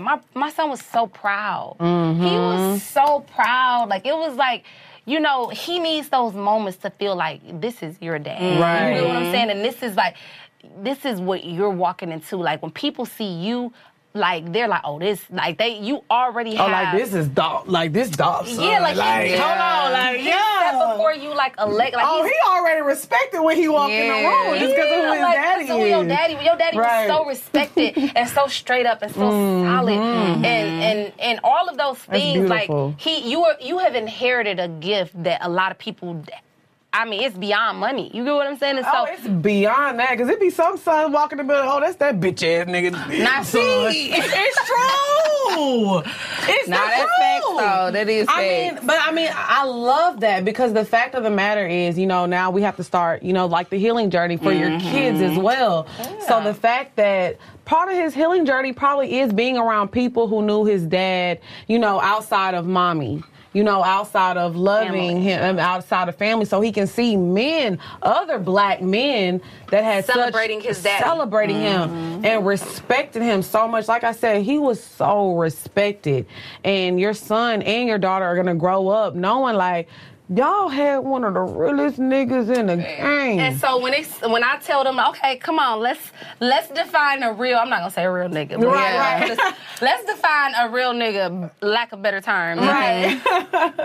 They're gonna have their dad in mind. My daughter knows what it means, like, you know what I'm saying, to be loved. Like she knows what that looks like. She knows what a woman should be like treated. Like she was 4 years old when he passed, but when she speaks to him, she like, oh, my daddy, he was fun. He loved me. He just would come in and be like, hey, my chocolate baby. Yes. Like, she would say so many different things, like what she holds on to him. And I just be like, listen, you got to hold on to every word that he told you. You know, and for me, it's important that I continue to remind them and have them to reflect on what are some of them things that he poured into you. You know, like what's some of the meaningful things that he said. Let's jot them down. Let's draw a picture of it. Because I want them to hold on to it because they were like 4 and 7 when that happened. They got a lifetime to live. A whole life. You get what I'm saying? And I don't want that to become a faint memory. Right. Because I will say, I don't have no memories of my dad. Yeah, when you're like really young, I feel like, you know, you don't hold a lot of memories from my sister has a little bit, but like I said,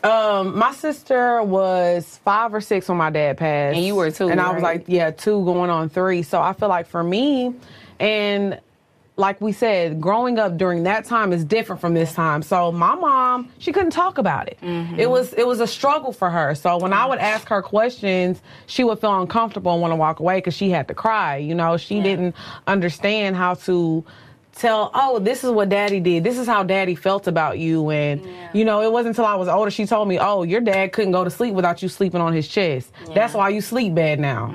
I sleep terrible till this day because she used to tell me, but she didn't tell me that till I was like 16 or 17. Right. By then, my problems had already developed. You know, I already got issues going on, but I'm glad that you're making his memory and his presence known because people forget. Especially when you're a child. Like, I didn't know nothing.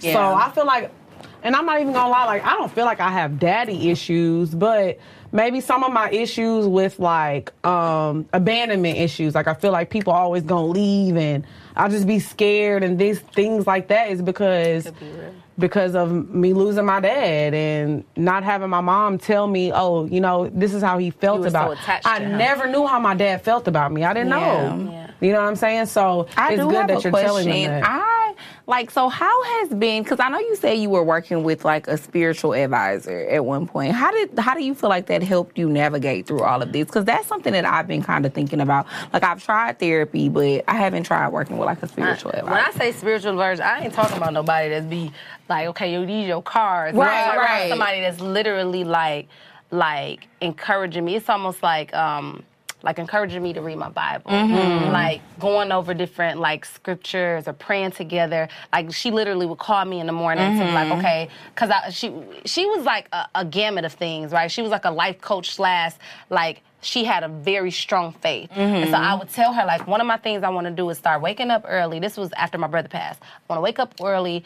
And I want to start, like, really activating my prayer life because I don't be praying like I need to. I don't be reading my Bible. I don't read that often. Like, that's how I was kind of feeling, right? And so she was like, I'm going to call you at, like, what time you want to get up? And I'm like, I want to get up like 5:15. I'm going to call you 5:15 every morning. We're going to start with a prayer. You get what I'm saying? So she was like my accountability person. So she would, girl, I would be on that phone, like, hanging out the, like, my legs wrapped around 8 up, not wanting to get out the bed, like, okay, I'm here. I'm praying. That's right. Like, you know, but I would make it there, and she would like, okay, come on, like, now you ready to go to the gym? And so she would be that, and she'd send me a scripture. She'd be like, let's talk about this scripture later. So it was more so like that. Like, it wasn't to a place, like, I'm really, like, slick scared. Like, the people that get into, like, the different type of practices, you know what I'm saying? Yeah. I be scared. I think I be a little nervous about that type of stuff. You know what? I feel like... Not I think, I know. Yeah, I definitely be nervous about that. Like, I've gotten a reading one time, and was it on point?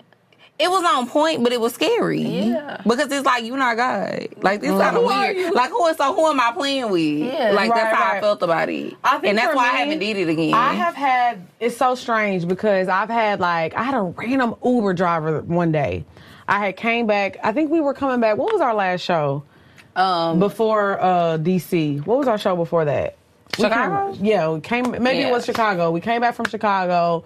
It was so random because the Uber driver had you get 5 minutes to get to your Uber. Yeah. So somebody had missed it, and then I had called her. I had 5 minutes. Literally, I had like 10 seconds left to make it to her car. I finally made it to her car. I was like, oh my God, thank you so much. I didn't think I was going to make it. She was like, oh girl, I almost left you. She was real cool. It was an older black lady. And she was like, oh, you look nice. I like your luggage. She was just talking to me and stuff. And so she was like, asking me, she was like, well, what do you do? I was like, oh, I have a podcast. We actually on tour right now. And, I was just telling her how we were on tour and how I'm just so thankful. And she was like, you know what's crazy? She was like, she was saying how she's a preacher. And she be going on Facebook and be doing Facebook Lives and stuff. And I was like, well, whatever you do, just get your message across, because I said when we started Poor Minds, nobody was listening. And you never know who you going to touch. And it was so crazy. And she started talking about purpose. And she was like, you know what? This is how crazy life is. And that's why I was telling the story earlier. She was like, you was meant to be in my car today. She was like, because I told myself, I'm going to give myself off tonight and I'm not going to wake up in the morning. She was like, I'm going to wake up in the morning, I'm going to get on my Facebook and I'm going to preach to somebody. She was like, because you know what? This morning I got on my Facebook Live and there wasn't a lot of people on there. And I had one person telling me that they needed to hear my message. And she was like, I don't know what it is about you and your spirit. She was like, but I just needed to share this with you. So I feel like for me, I found comfort in the little signs. Yeah. You have to pay attention to the small signs. So for a long time, I was searching, like, who do I need to talk to? I need to go to my therapist. I need to go to this.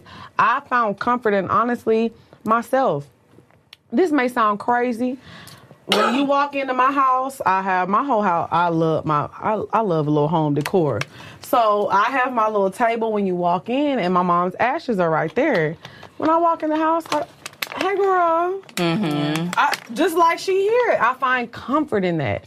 So I feel like sometimes as people, we always search for somebody that we need to talk to or something. You need to find out what is going to heal you and what makes you feel better. I feel better when I'm just talking to my mother like she's here. That makes me feel better because she always talks back. That's how I feel. Right. So I think a lot of times we are searching for outer experiences and outer things when that's not what you need. I talk to God and I talk to my mom. You don't need no middleman and no middle person to do that because you're gonna receive that message. Yeah. You were the most important person in his life. Whatever he got to say to you and things, and so you were his angel. His baby girl. No, yeah, whatever your daddy has to say to you, that's what I'm saying. He's gonna, message is going to come to you. And I love my sister down, but I know I was my mama favorite. Let me not do that. But no, I feel like whatever, and like I said, whatever my mama got to say to me, baby, she gonna let me. You know my mom. Yeah. She gonna let me know. Yeah. So I feel like a lot of times in your healing journey, look within. Look within. And don't care what nobody else got to say about it, how nobody else want to judge it, because people got all the answers. Yes. People got all the answers, but it's deal with, you got the answers too. And rely on you more than the people, because you equipped. You know what I'm saying? Yes. And especially you more if you're equipped than you think. And especially if you're connected, and especially if that's something that you're in search of. You know what I'm saying? What you're in search of, you really do find. You know what I'm saying? You look and you will find. You know what I'm saying? You will find it every time. And when you want answers and when you want confirmation and all these different things, they come. The signs come. And I know me, I've experienced all of the signs. I literally experienced signs to the point to where certain things should I do this? Should I do that? It was like birds knocking on my door. Every single morning. It's going to happen physically to where it kind of freaks you out. And then it went from one bird to two. And it got to the point to they would come like clockwork. And though that sign in itself, I was like, oh, so this must be my brother and Adolph. Yeah, they're coming together hello. But and people say, maybe they see their shadow. I'm like, look, for both of them to see their shadow and come every morning at 8 a.m. I'm telling you. But that's why I say you have to pay attention to the signs. I'm a strong believer now. you know, sometimes you got to go through things. And when people would say things like, oh, this, that, I would be like, okay, you're a weirdo, you know, but now going through I used to think that too, but then it's so crazy because now I really feel like I feel my dad's presence around me all the time. And I used to think it was so strange when people would say that because I'd be like, how do you feel this person's presence? Like, what do you mean, girl? It's probably just cold in the room. Is he touching you? Yeah, it's probably just cold in the room. What are you talking about? But like, I literally feel his presence around me often. I do. I'm not gonna lie to y'all. I done got so bad with my mom. Like me, I was like, "Girl, don't you got somebody else to watch? Go see Jackson. Go see my sister or something." Like, but I mean, but I did. My friend, like, she's into all that stuff, but she was saying the reason your mom visits you all the time is because you talk to her. You invite her presence. Girl, I talk to her all the time. So I think that's important of the healing journey. You know, like, don't be afraid of that other side. Because it's a good spirit. Yeah, none of us know what happens, but, you know, we know that we are loved by our ones that have passed on. So I feel like one thing about the healing journey for me is just acceptance. Accepting that they're gone and developing a new relationship with their spirit. Exactly. That's very important. You know? What you like a little poor? I'm telling you, girl. She did that. When I tell my life is totally different now. True, That's true. I mean, because like I said, my mom you can't change it, so my you have mom to was my accept best friend, and I ain't Drea. Like, we had a photo shoot the day my mom passed. And it was crazy because I knew it. I called you. Well, you always have said, like you always say all the time, which I think is so crazy, obviously, just because I went through it before you. Right. But you always be like, oh, Drea, you're so strong. Like, you're such a strong person. But, like, no, friend, you're really a strong person, too. Like, but, you know, I never really had to go through nothing. My mom, my sister babied me my entire life. But, like, you've been going through it. Yeah. You've been dealing with it, and you've been doing an amazing job. And it was like the day of, and it was just not like easy, you know. I called you. I was like, my mom not answering the phone. I said something is weird. And you were like, oh, maybe she walked to the mailbox, or maybe she went to the store. And I was like, you're right. Maybe she did. And my mind was telling me listen to Drea, but my heart was like, girl. I know. I just knew, you know, when you just know, you know, and I just knew, and it was like at that moment, I think that I'm not gonna lie, like the first week of I really can't remember a lot because I was out of it. And I didn't drink for 3 months after my mom passed. I didn't drink at all. I didn't either. I don't remember a lot from the first 2 weeks of my mom's passing because everything was a blur. Yeah. Y'all, I wish I was getting fucked up. Like, I was getting fucked up. Like, that was the only way I knew how to cope with it in the beginning. Yeah. To the point that I felt like I was drinking so much that I had to literally, like, tell myself, I'm not going to drink for, like, 40 days. Yeah. And I stopped drinking for a long time. Like, well, not a long time, but for 40 days. Because I wanted to do it for Lynn. And I was like, I'm not going to drink for 40 days. I just have to do this for myself. But literally, when my dad passed away, I was getting so fucked up all the time. Because that was the only time I felt like I didn't, like, feel anything. Feel it for real. Did you not really feel it, though? I felt like it was making me feel that way. Like, in the moment, I'm not really feeling it. Like, I'm doing so many other things. Like, I'm having so much. When you got by yourself or got sober, did it crash down on you or anything? Or no, you was cool, you kept going? Nah, it would crash down on me because I remember literally the night my dad, the same day my dad passed away, we had to go do the show. We had to go record the show. And then one of my other friends, she came over. We ended up going out, got drunk, smoked hookah. Literally, I came back to my house. We was like in the middle of the street. I was crying. I fell in the middle of the street and was just like in the middle of the street crying. Yes. And she was like, girl, you need to get up. Like, somebody gonna run over you. You had a breakdown on my birthday, too. Yeah, I had like a mental breakdown in the middle of the street. Yeah, it was a crazy time. That right there, and I think that right there is one of the things that I think people should just pay attention to. Because I think we be looking for things, for coping mechanisms. We be looking for a fixer. But it don't always help. It's not a fixer. Nothing's gonna be a fixer. Because I was very much drunk, and I very much still had a breakdown. Yeah. So you didn't drink either, like I after? didn't for a long. I don't think I took a drink until, like, I'm gonna say it was probably like February. I had my first drink or whatever, my first drink, and that was like, it was probably like it took a long time before I got drunk. Like, I'm probably just, like, it'd probably just be something like, okay, my girl, like, you know, let's just go get a little drink. And like, whatever. But I was scared because I really didn't know, like, how you were going to react. Yeah, because I knew that, like, I knew I was, like, super, super hurt. And I think that I was, like,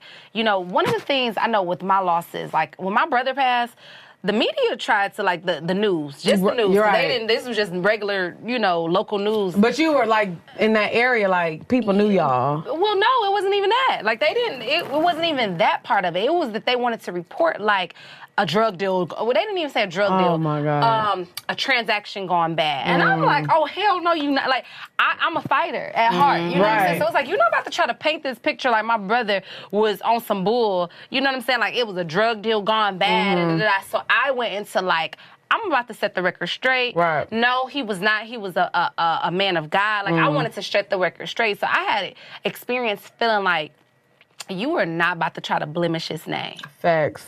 Period. Right. You're not about to do that. Not on my watch, right? So when Adolph passed, and because of Black Men Deserve starting, like, before he passed and everything like that, it was like, you know, with certain things, it's like, I'm going to make sure you're not about to try to paint him out to be nothing more than what he is, what he was, like, nothing more. And not that I really wanted to be involved, but because Black Men Deserve had already been started. And it's like, at the end of the day, you're going to know for a fact, this Black man deserves to grow old. His children deserve, I deserve to still have him here today. So it was like this fighter in me that happened, and everything was just going so fast, and I wasn't active like that. Like, I was grieving, but it was like I didn't want anything. Like, I barely ate a lot. You know what I'm saying? It was a lot. Like, it was a lot, and it is a blur for me, like you said, too. Like, a lot of things is like a blur, and it was just like, I was not operating. I had people in place, like, because I had put that campaign together, I had started putting people in place, like, this is very meaningful to me. It was just that I made provisions unknowing that, like, what was going to follow. Did you feel pressure to say something? Because I know, like, I mean, I didn't know you at the time, but no. I remember when it happened, I went straight to your page, like, oh my God. Like, I did not. I think I was in a day, like, I was like, this is, the thing was is that I didn't believe, like, it was like a part of me was like in such denial, like, this is not true. But it was just like, I didn't feel like it was true. Like, I didn't feel like it was true. And I didn't know what the truth was, and I didn't like that people were trying to create a truth. Right. Create a narrative. I hate that. Like, that's the thing. It was that trigger in my brother. And it was so many. It was just so much. I was just like, I don't like that. Like, this. I think for a while, it was a denial period. You know what I'm saying? Like, I'm like, Adolph, one thing I know about him, like, he know how to move. Like, this ain't true. And it was something in me that did not want to fully accept the truth.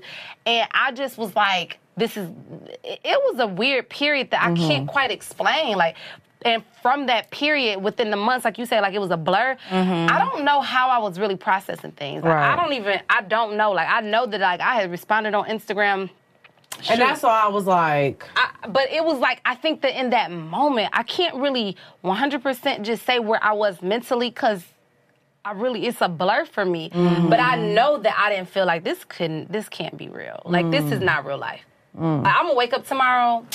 I think we all, like, even of course you're going to feel different, but when you woke me up out my sleep, I was like, girl, shut the fuck up. This is not true. And you got to think, you know, there was a time on Twitter once where they tried to say that he, like, something happened to him, and I called him, I'm like, what the, he was like, baby, I don't know what they talking about. So, you know, it's like, for me, I'm like, this ain't true. Right. This ain't true. Like, this is not true. This ain't true. Right. Like, so in that moment of trying to process this isn't true, but kind of in my heart feeling like this could be true, I don't know what the fuck I was going through, to be honest with you. And I don't know. I just, it's like really, it's hard to explain, you know? Do you feel like, though, like, you got your, like, business mind for him? Like, have you always been kind of business minded, or do you feel like... Finance degree, you know? Okay. Because I know you said you graduated. Because, look, people like to say we didn't graduate. We definitely graduated from college. Yes, period. We did. It's giving degreed baddies. Stop playing with us. So you always had a business mind. Yes, but for sure. He is a boss. Facts. I was like, you my chocolate boss. I call him my know chocolate that's boss. right. Like, he was a boss, and I watched him. It wasn't like he would sit me down like, okay, class is in session. Like, no, but I watched him. Just transact and be and do and negotiate and, just everything. He would talk to me about different things or whatever. So, yeah, like I picked up a lot from him. And that's important because, like I said, I feel like now it's so crazy because I think when people watch Poor Minds, because we have a thing called BDBs, a big dick baller. Big dick baller. So it's just like a man who gonna take care of everything. But I feel like as I've grown as a woman, don't get me wrong, you still got to be a BDB. You still got to pay and take care of things. But it's like, what else? You care way more about other things. What can I learn from you? Like, what can you teach me? So, and I feel like that's so important. Like, I had a BDB, period. You did, fact. You did. Like you had a BDB, period. I didn't know that was Never a thing. It is. But now that I know, Baby, you definitely had a BDB. But you know what? This is how you know you got a BDB. If something like this happens, and look at you, like he impactful. Yes, like it's everything. It's on you, like you know what I'm saying. A secret. Yeah. Oh, she said she got a pee. It's okay. Listen, we can pause for a second. Yeah, we can pause for a second so she can go to the bathroom and then we can do the I've been sitting here just like, no, you good. I'm a homie. Pause. No, girl, you good. That liquor be going through you. So yeah, I feel like that's what's definitely important because I feel like when we first started this show, it was definitely given like, oh, you got the money and that was it. But it's so much more than that. You know, like I said, he really set you up for success. You know what I'm saying? And like I said, it's not an opportunity, but you're prepared. You know, like you have taken the steps to prepare, yourself for your second chapter of life because unfortunately for me, I never thought I had to figure out what life is without my mom. Yeah. So you got to figure shit out. So, but thank God she didn't exactly prepare me for this, but the things that she left. To prepare anybody. Yeah, you're not ever going to be prepared. But the things, the gems that they left for you, you can make it. That's why we built different. All three of us, we just different. You know what I'm saying? So, the only thing I'm gonna say, I've probably said in times I feel like I was being prepared because I think like I said, my brother was the precursor to grief, right? So that was the thing that broke me completely down, right? So where I had to be picked back up and go through therapy and different types of things. And when this happened, it broke me down again, but it was in a different type of way. And I think that at this point, I had understood when losing my brother, I was like, man, you got to learn how to still acknowledge a person, be there. How you ride for your brother? How you gonna show him even in his death that you still got his back, that you gonna look out for his family? So it was stuff like that. I was talking to myself, and when Adolph passed, it was it broke me down, and it's how I'ma still ride for him, how I'ma still show him, and I'm the one thing I know for a fact, Adolph care about the most is our children, right? Yes. Our children mean the absolute most to him. And another thing that I know for a fact about Adolph is both of us admired how we parented our children. The way we loved, I loved how he loved our children and he loved how I took care and loved them. It was I don't care if the world was crashing down and burning, you know what I'm saying, and everything was going wrong, but we were we damn good parents to our children, right? We could come together and be on one accord. And so it's I remember in the beginning of everything happening, I was I'm about to cook a meal because he would want me to, he would really be so proud that they not eating out today, right? Because that's not. And you're not slacking. I'm not slacking, and that's not. That's not even something we already talked about eating and food and stuff like that. He would appreciate that I cooked them a good meal, you know what I'm saying? And I need to probably just add that to my thing once I get back into my routine of just cooking them meals because they would appreciate it. He would he would be like, me, I'm so proud of you. I know for a fact if he could come down and have a conversation, he would be how you still showing up for them and being there for them and making sure that they good, even despite your own hurt and pain. Yeah. I'm proud of you. He would be so proud. And the thing is that he wouldn't expect anybody else to be able, at that capacity, to be able to do what I'm doing.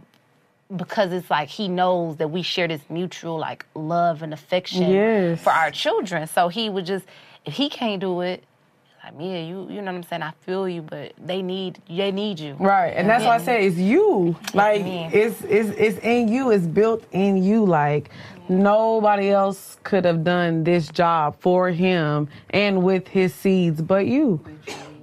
You know?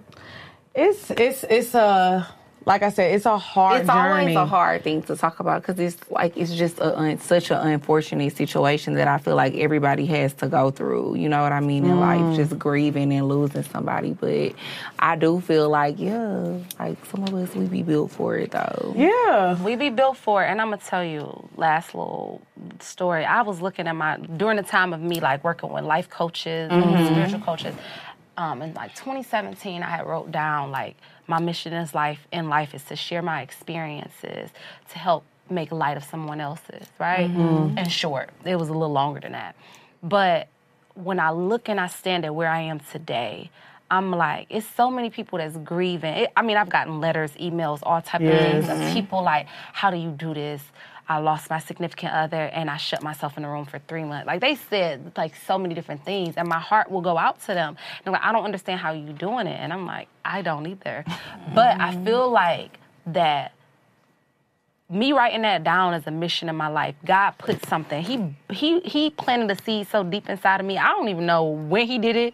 How long ago? I don't know when it happened. I don't know when it happened, but I can acknowledge that a seed has been planted in me. And for me to have wrote that down, inked it, you know what I'm saying, in 2017, came back like again and reiterated it in 2018. It was just like, I feel like a part of my purpose in life right now is to help people navigate foreign territory. You know what I'm saying? Like, just be able to share my experiences. Like, look, I know you're hurting right now, but don't cut yourself. It ain't. Life will continue to go on, and you will understand new meaning, right?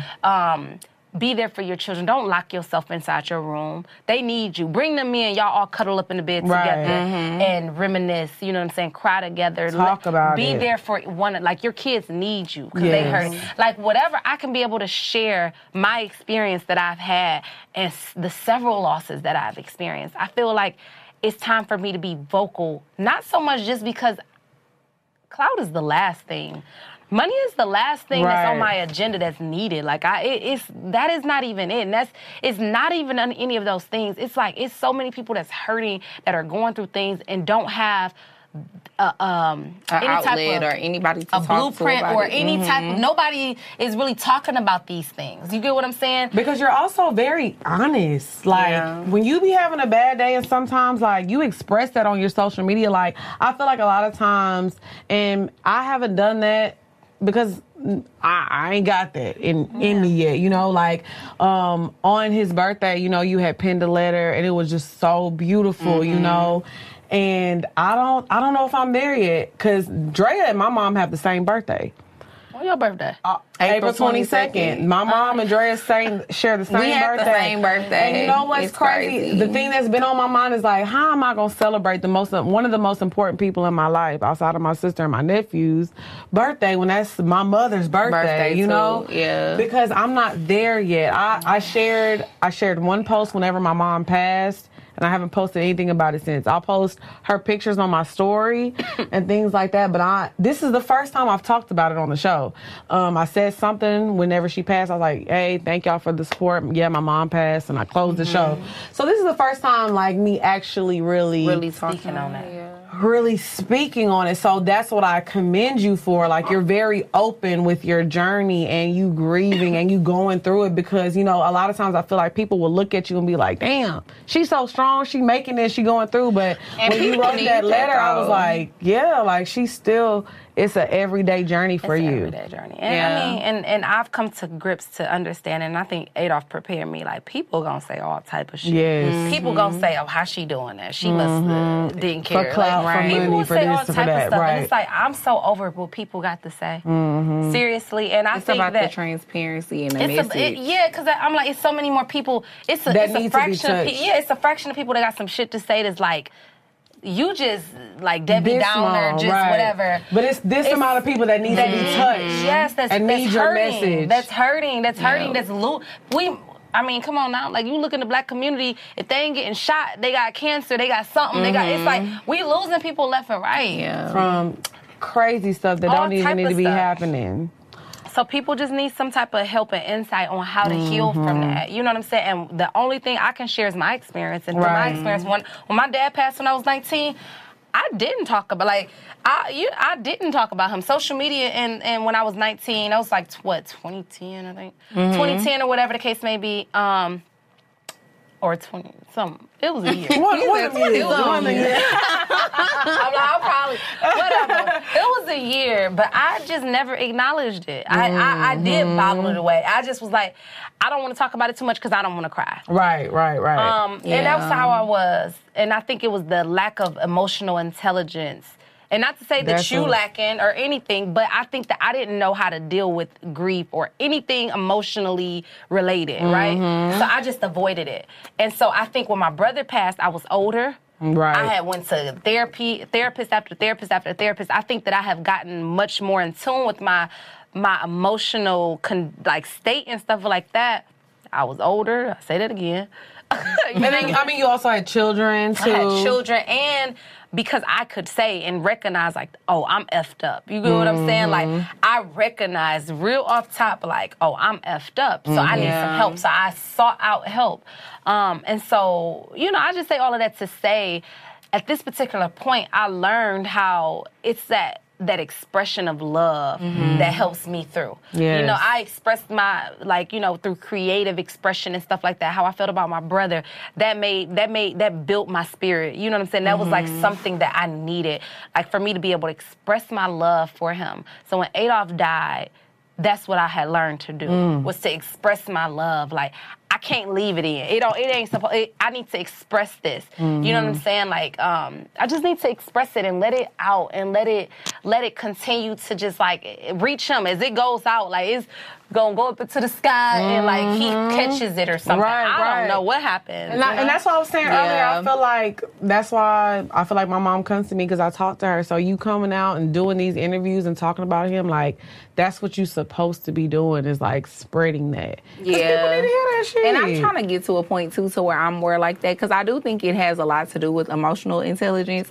Because for a long time, I just never wanted to, I'm the type of person, I just don't want to talk about shit. I just bottle it all up inside and I try to deal with it internally and deal with it how I'm gonna deal with it. But I never want to talk about things, because even when my dad passed away, I think my dad had been gone for probably 2 months before I actually came on the show and said something about it, or made a post about it on social media, because I just didn't want to accept the fact. And I just what you say about and talking about it, you have to accept it. No, you do. And recognize, this person is a spirit now. You know what? It's crazy, because y'all know me. I play about everything.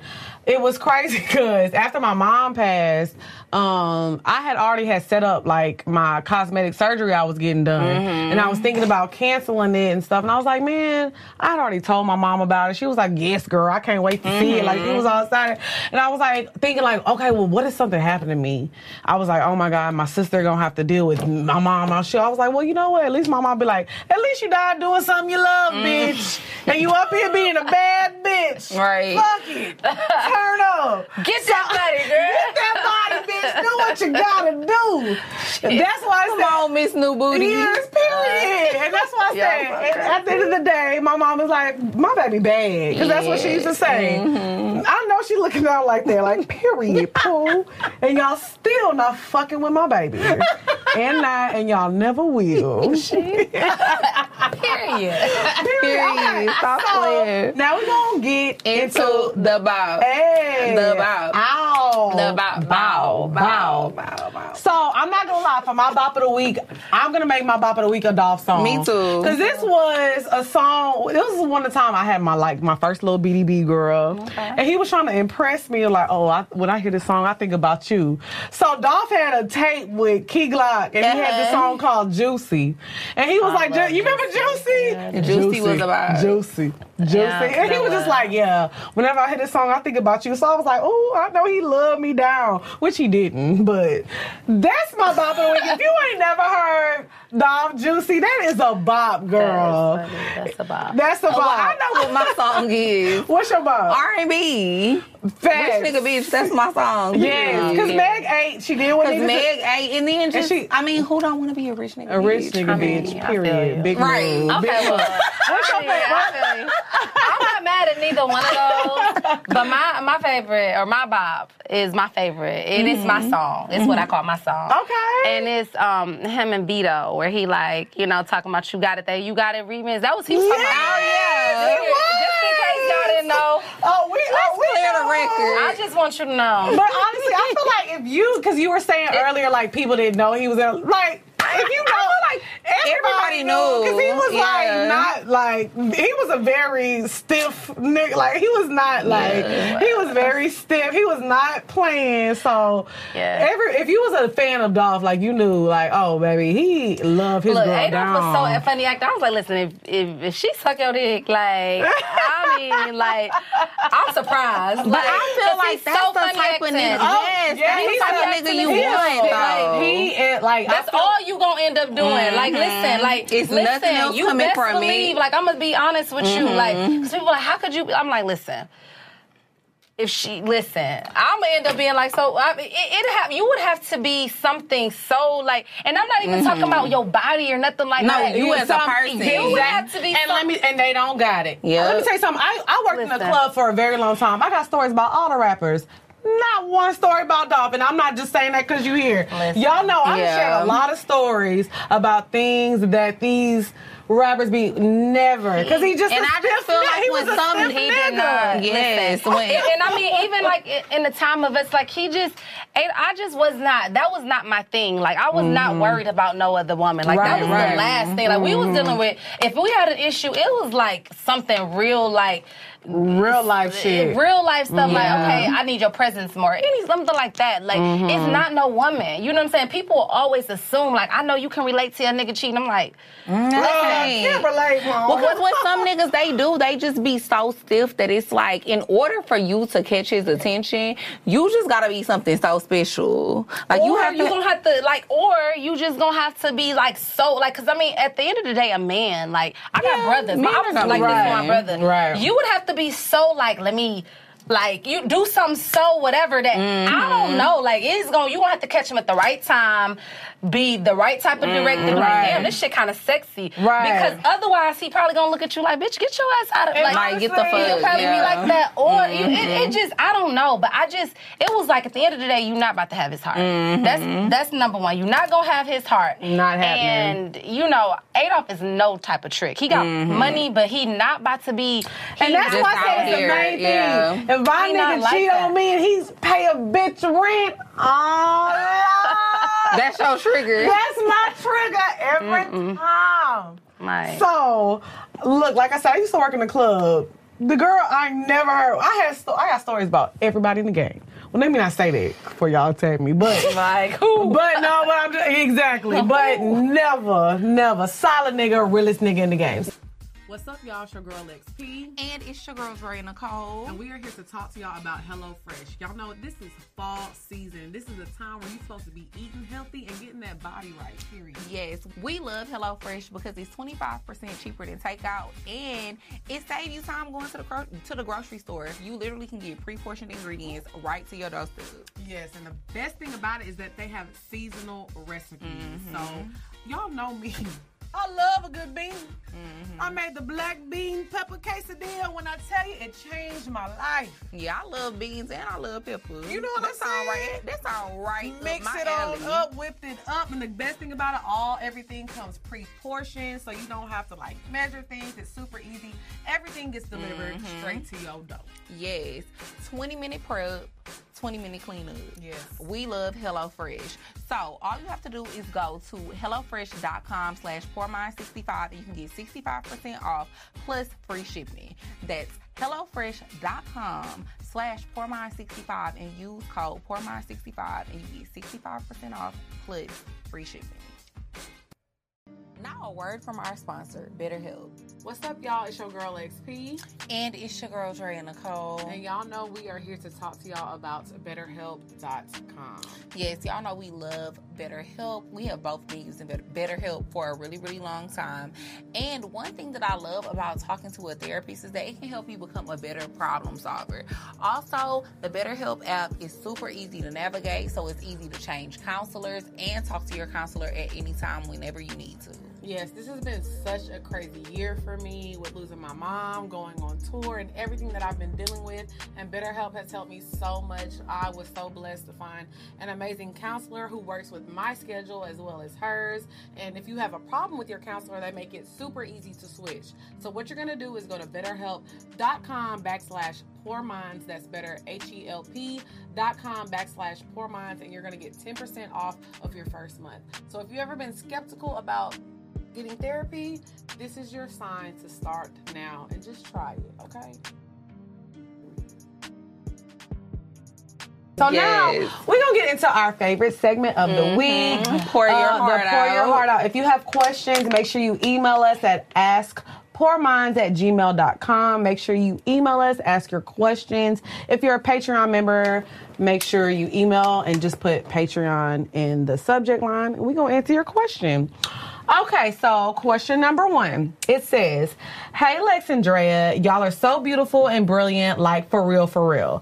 I want to tell y'all how much you helped my life. I finally started my podcast and I'm 4 episodes in and ow. Also, I started school and I'm 8 classes down, 14 to go with 3 kids. It gets wild up in her. You ladies have helped me get my sexy back, and remember, I'm a boss bitch. I'm currently separating from an unhealthy relationship and I've severed ties. Things are going up and it's stuck because God is good and I stay true to myself and my kids. I love y'all for real and y'all my therapy, and forever grateful for what y'all ladies do. Thank you." That's cute. Aww. So we don't be fucking up everybody's life. Yeah, because we be asking for testimonials, and sometimes they be saying shit, and I be like, "Bitch, I lost my man. Fuck you, hoe." Yeah, they be like, "You dumbass hoes. I knew I shouldn't have listened to y'all." I be like, "Yeah." Oh, now they be mad at us now. I can't keep a man. Why would y'all listen to my advice? Look, shit. You gotta be smarter than that. Okay, question number 2. "Hey, loves, I just found y'all on TikTok a few months ago and now literally binge listening to y'all at work. It makes my days fly by. I'm a 28-year-old woman and have been with my man the last 3 years, and we have 2 kids together. We are very wealth-driven, and our main goals are to get out of the workforce and build businesses and a portfolio of properties to leave for our children. In the entirety of our relationship, my man's mom has been in my presence maybe twice, where I wasn't rubbed the wrong way by her. Majority of the time, just her being there makes my ass itch because she's a complainer. She will invite herself to dinner at our house and complain the whole time about our plant-based diet. She's loud and always over-talking, so I just don't care for conversation with her anymore. Me and my man have been discussing buying a house next year, and his mother suggested we get a 6/7 bedroom house together and all pay extra to pay the house off in the next 5 years and do it over again to start accumulating property. I'd be down to do this if this was the right people, but his mama, not an option for me. Your home needs to be a place of peace, and I ain't walking on eggshells in my shit because you know niggas be sensitive about their mamas. Any advice for how to have this conversation carefully?" Okay, so we're going to let me answer this because you have a son. I do. So how do you feel like whenever your son gets to that age of dating, how are you going to handle that? I'm going to say, I ain't even going to talk in future. Like, Adolph was for real about his family. You know what I'm saying? So we could talk, like, one thing I always said, like, I'm not beefing with my in-laws, period. Like, no matter what type of, I don't believe in that because it just makes the relationship harder. Like, I don't want him to have to choose. You know what I'm saying? And I don't want to have to be like, damn, he ain't choose me, because family is important. You get what I'm saying? So I would probably, like, look for a house with an in-law suite. If this is a non-negotiable and they really going for this, okay, they got, like, whole garages with a whole apartment. Oh, right, they do. They do. Yes. So I would, like, look for that. Or I would look for, they got homes with basements. Like, they got a whole What's her name? kitchen. Candy got a house like that. She do? Her mama live, like, Yeah. I don't know if she still does, but on one of the things that she lived on a property. Yeah, she had a little house on the property back for her. So honestly, if ever I was gonna get married, my mama was definitely gonna be on the stage. But what do you do if like his mama insufferable? Because that's how it sounds like she making it seem. Then what would you do in a situation like that? It's one of them type of things. Like it's just like get to a point like. Training yourself that like I'm the same way. It's like I ain't gonna need let sis like okay sis well listen what you want to you don't like plant based because she don't like plant based. Girl, make her a so you just gonna make her stay like make her a little and I would you know what I'm saying just because I would be like when I would be plant based my family didn't want it so I would just go ahead and that's what I think he loves me even more. It's like that extra mile that you go to appreciate him or his people. You know what I'm saying? It's like I would go ahead and be like look I ain't eating that but here you go, like enjoy. You know what I'm saying, child. Like, or I'll take out. You know what I'm saying? Like call in something especially for her. And you know, I know it's probably like I ain't effing her. People will like to say that, but it's like it's not about that. Your man will appreciate the gestures you make for the people. If you know, like embracing the people that he loves. You know what I'm saying? And I know with my brother, when him and my sister-in-law first got together, it was hell because everybody didn't get along. You know what I'm saying? It was some friction there. And he used to like, man, like I always dreamed of my wife and my sister. And we sat out and I like because I love my brother and I'm like, so you didn't get along with her? It was just a miscommunication. Right, okay. Yeah. It was the very beginning. You know, they was young and married. They was like 18, 19. Okay, 19, 20. So I don't know shit about no relationship. Right. Okay, well, let's go. I just moved down here, let's go. He like, all right, let's go. So she'll be mad like you didn't ask me. And I'm like, this is my brother. Yeah, that like, makes or sense. she, you know, so I was just young, but at the same time, when he expressed like it's important, when I talked to her and I got to know her, relationships, period, like you gotta learn how to accommodate people. Like, what you know, like it's just a part of it. You know what I'm saying? And so I would just be like, I'm gonna accommodate this situation. But like, okay, I made this. All right, y'all. Good to see you, man. Yeah. Go on, take care of your business. It's not that serious. And stop taking things so personal. I think sometimes moms say things and it may offend you. Girl, let that shit go on one end out the other. Just let it ride. I be talking about this all the time on the show. Don't be like my mama. She beat up my granny, but y'all beat up your granny. Yeah, but don't do that, y'all. That's not don't beat up. And my daddy still stayed with her too. That's how you know Barbara put it on her, now. Right. Not Barbara got that one. I can't. See, that's something that's so. I can't. Barbara see this episode and be like, what? Why you tell my business? Well, she know I already talked about it before because everybody knows. I mean, like the family. Everybody knows. She beat my granny up. So try to get along with her, you know, just for the meaning of y'all's family and the growth in y'all's future. And he gonna love you for that. I promise you. He gonna, especially if that's his mama, like he love his mama. Right. He gonna appreciate that. I promise you. Get my bees so honey. let everybody know where they can find you, what you working on, what you got coming up, all that good stuff. Yes. So you can find me on my personal page. I am Mia J on Instagram, but for my businesses, that's really like that's the meaningful stuff. Like what I got talking about ain't shit. But Black men deserve to grow old. It's important for this Black community to put our heads together and to support and advocate for the message because I'm tired. I'm tired of seeing our Black men and boys being killed by one another, right? And I'm sure you tired because don't nobody want to keep getting knocks at their door that they little cousins, they brothers, they uncles, they daddies not coming home because of that. So find me for that on Black Men Deserve to Grow Old on Instagram or bmdtgo.com, you know, shorten that thing. You can also find me at The Mom and CEO on Instagram. And Fresh Start Kids, that's the nonprofit. That's where we ain't really live and pushing over there. I'm going to be honest, because it's a lot going on. Right. I'm like... You've been everywhere. Like, you got a lot going on. And the board been like, when we going to get together? I'm like, I'm going to call y'all in a minute. It's just, I'm overwhelmed, you know, like, seriously. So eventually we'll get back to, like... doing things and really, really pouring into the community. But follow and turn on them notifications for when we do. Because you won't be like, oh, I ain't know. Right. When we get started, we ain't stopping. And that's a fact. Well, thank you so much. This was a great episode. This was so good. I'm so glad that we finally... Because you know what? We've been wanting to talk about this stuff for a long time, you know, because we've been dealing with a lot. So... I'm going to close this with one of my favorite quotes. It's your favorite quote. I'm nervous. I don't fuck with these niggas because they shady. These bitches, they just want to have my baby. born in the 80s, crack baby, as I was. I'm just playing. Thank y'all so much for tuning in.